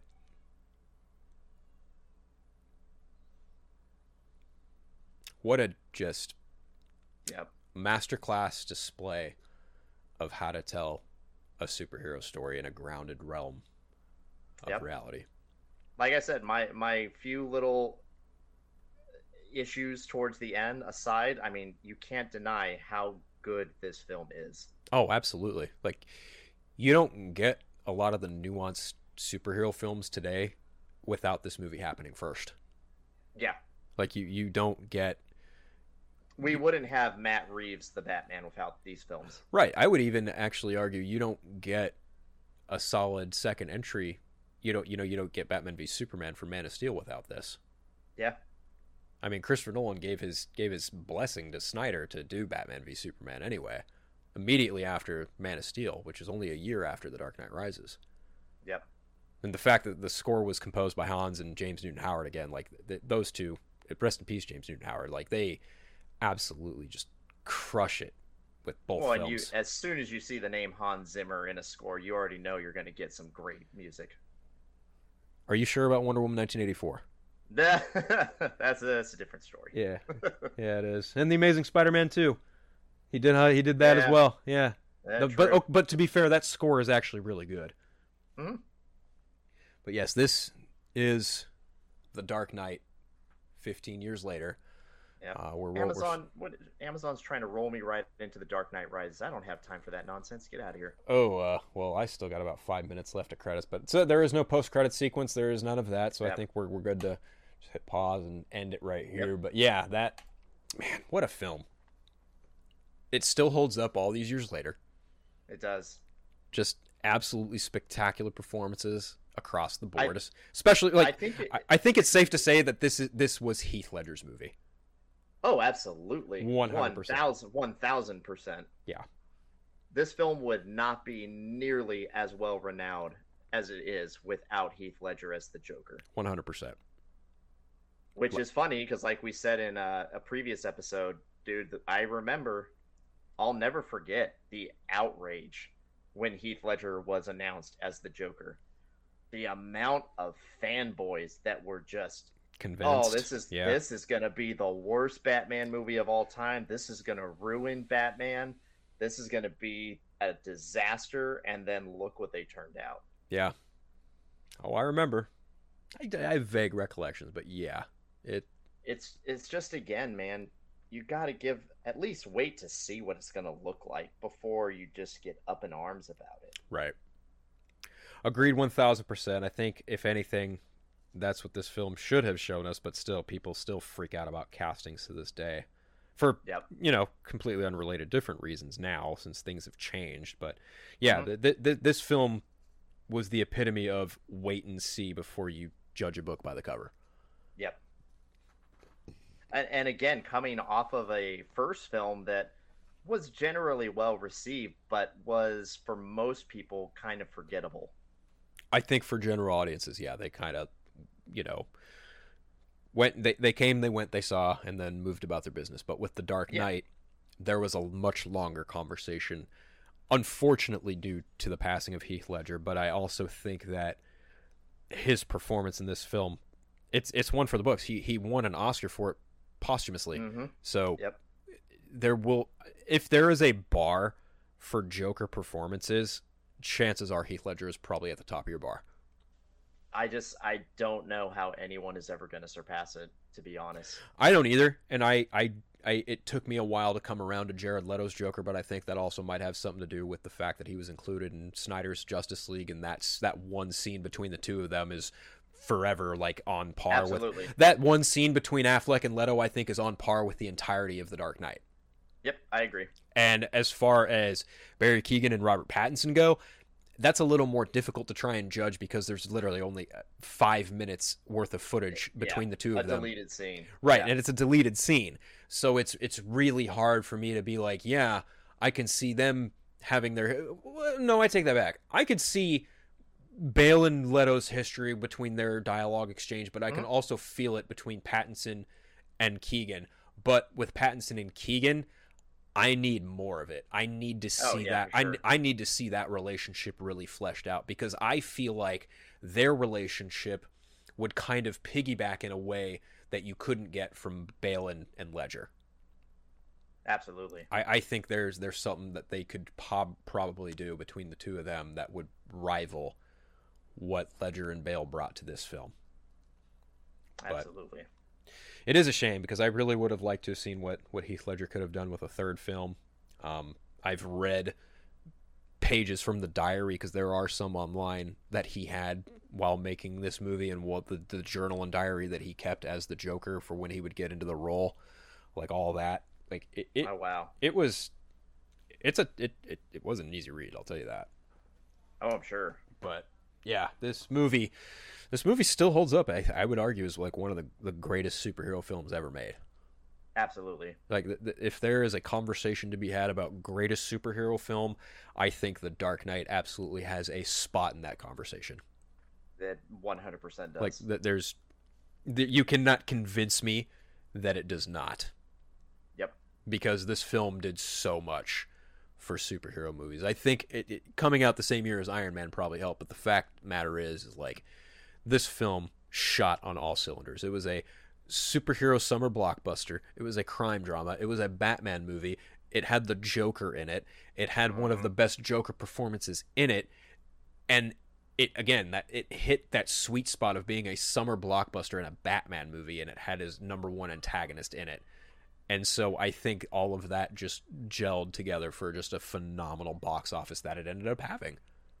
Well, and it gave us a live action Two-Face that was more akin to what Two-Face should have been. Oh, sure, you can make that argument too, but I think on the whole, this is really what put Batmania back on a pop cultural map. If you look at Batman '89, there was Batmania then. Fast forward to 2008, that was Batmania Round 2. And then I would then even argue that Batmania Round 3 happened with the Batman. Oh, absolutely. But, this is The Dark Knight. This film is phenomenal in almost every single way, and I think that is where we are going to put a pin in it here for this conversation. Craig, are there any final words you'd like to provide? No, just that this was it was great watching this again and seeing all that. I mean, there were things that I hadn't noticed before that every time we've watched a movie together, there's always points where I do see spots where I'm like, never noticed that before, never noticed that.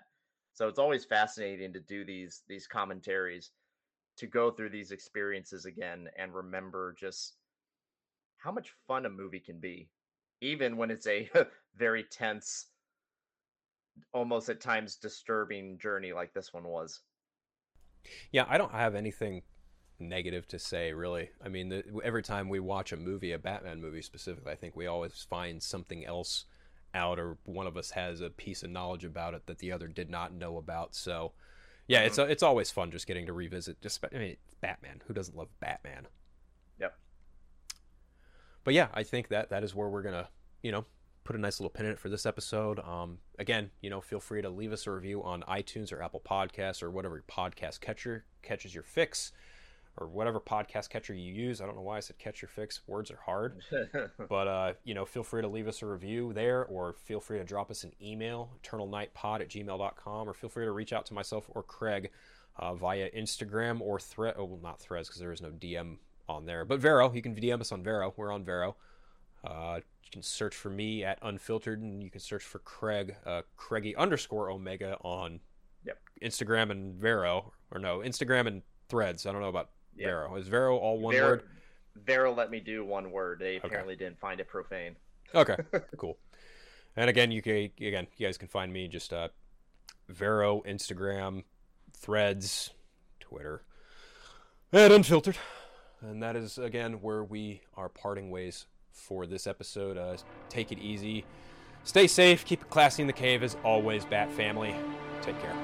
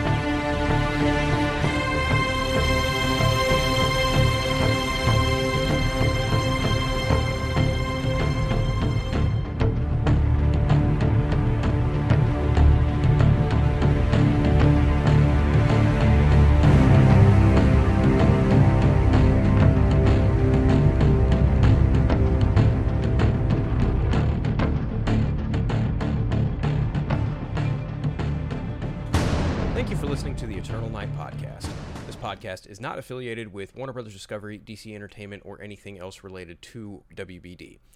All thoughts shared belong to those involved and not the companies they happen to work for or be talking about. If you would like to follow along the show, you can follow along on Podbean or iTunes. Feel free to drop us an email at eternalnightpod@gmail.com. You can also follow us along on Twitter and Facebook. Just search for TEK_podcast. Thank you.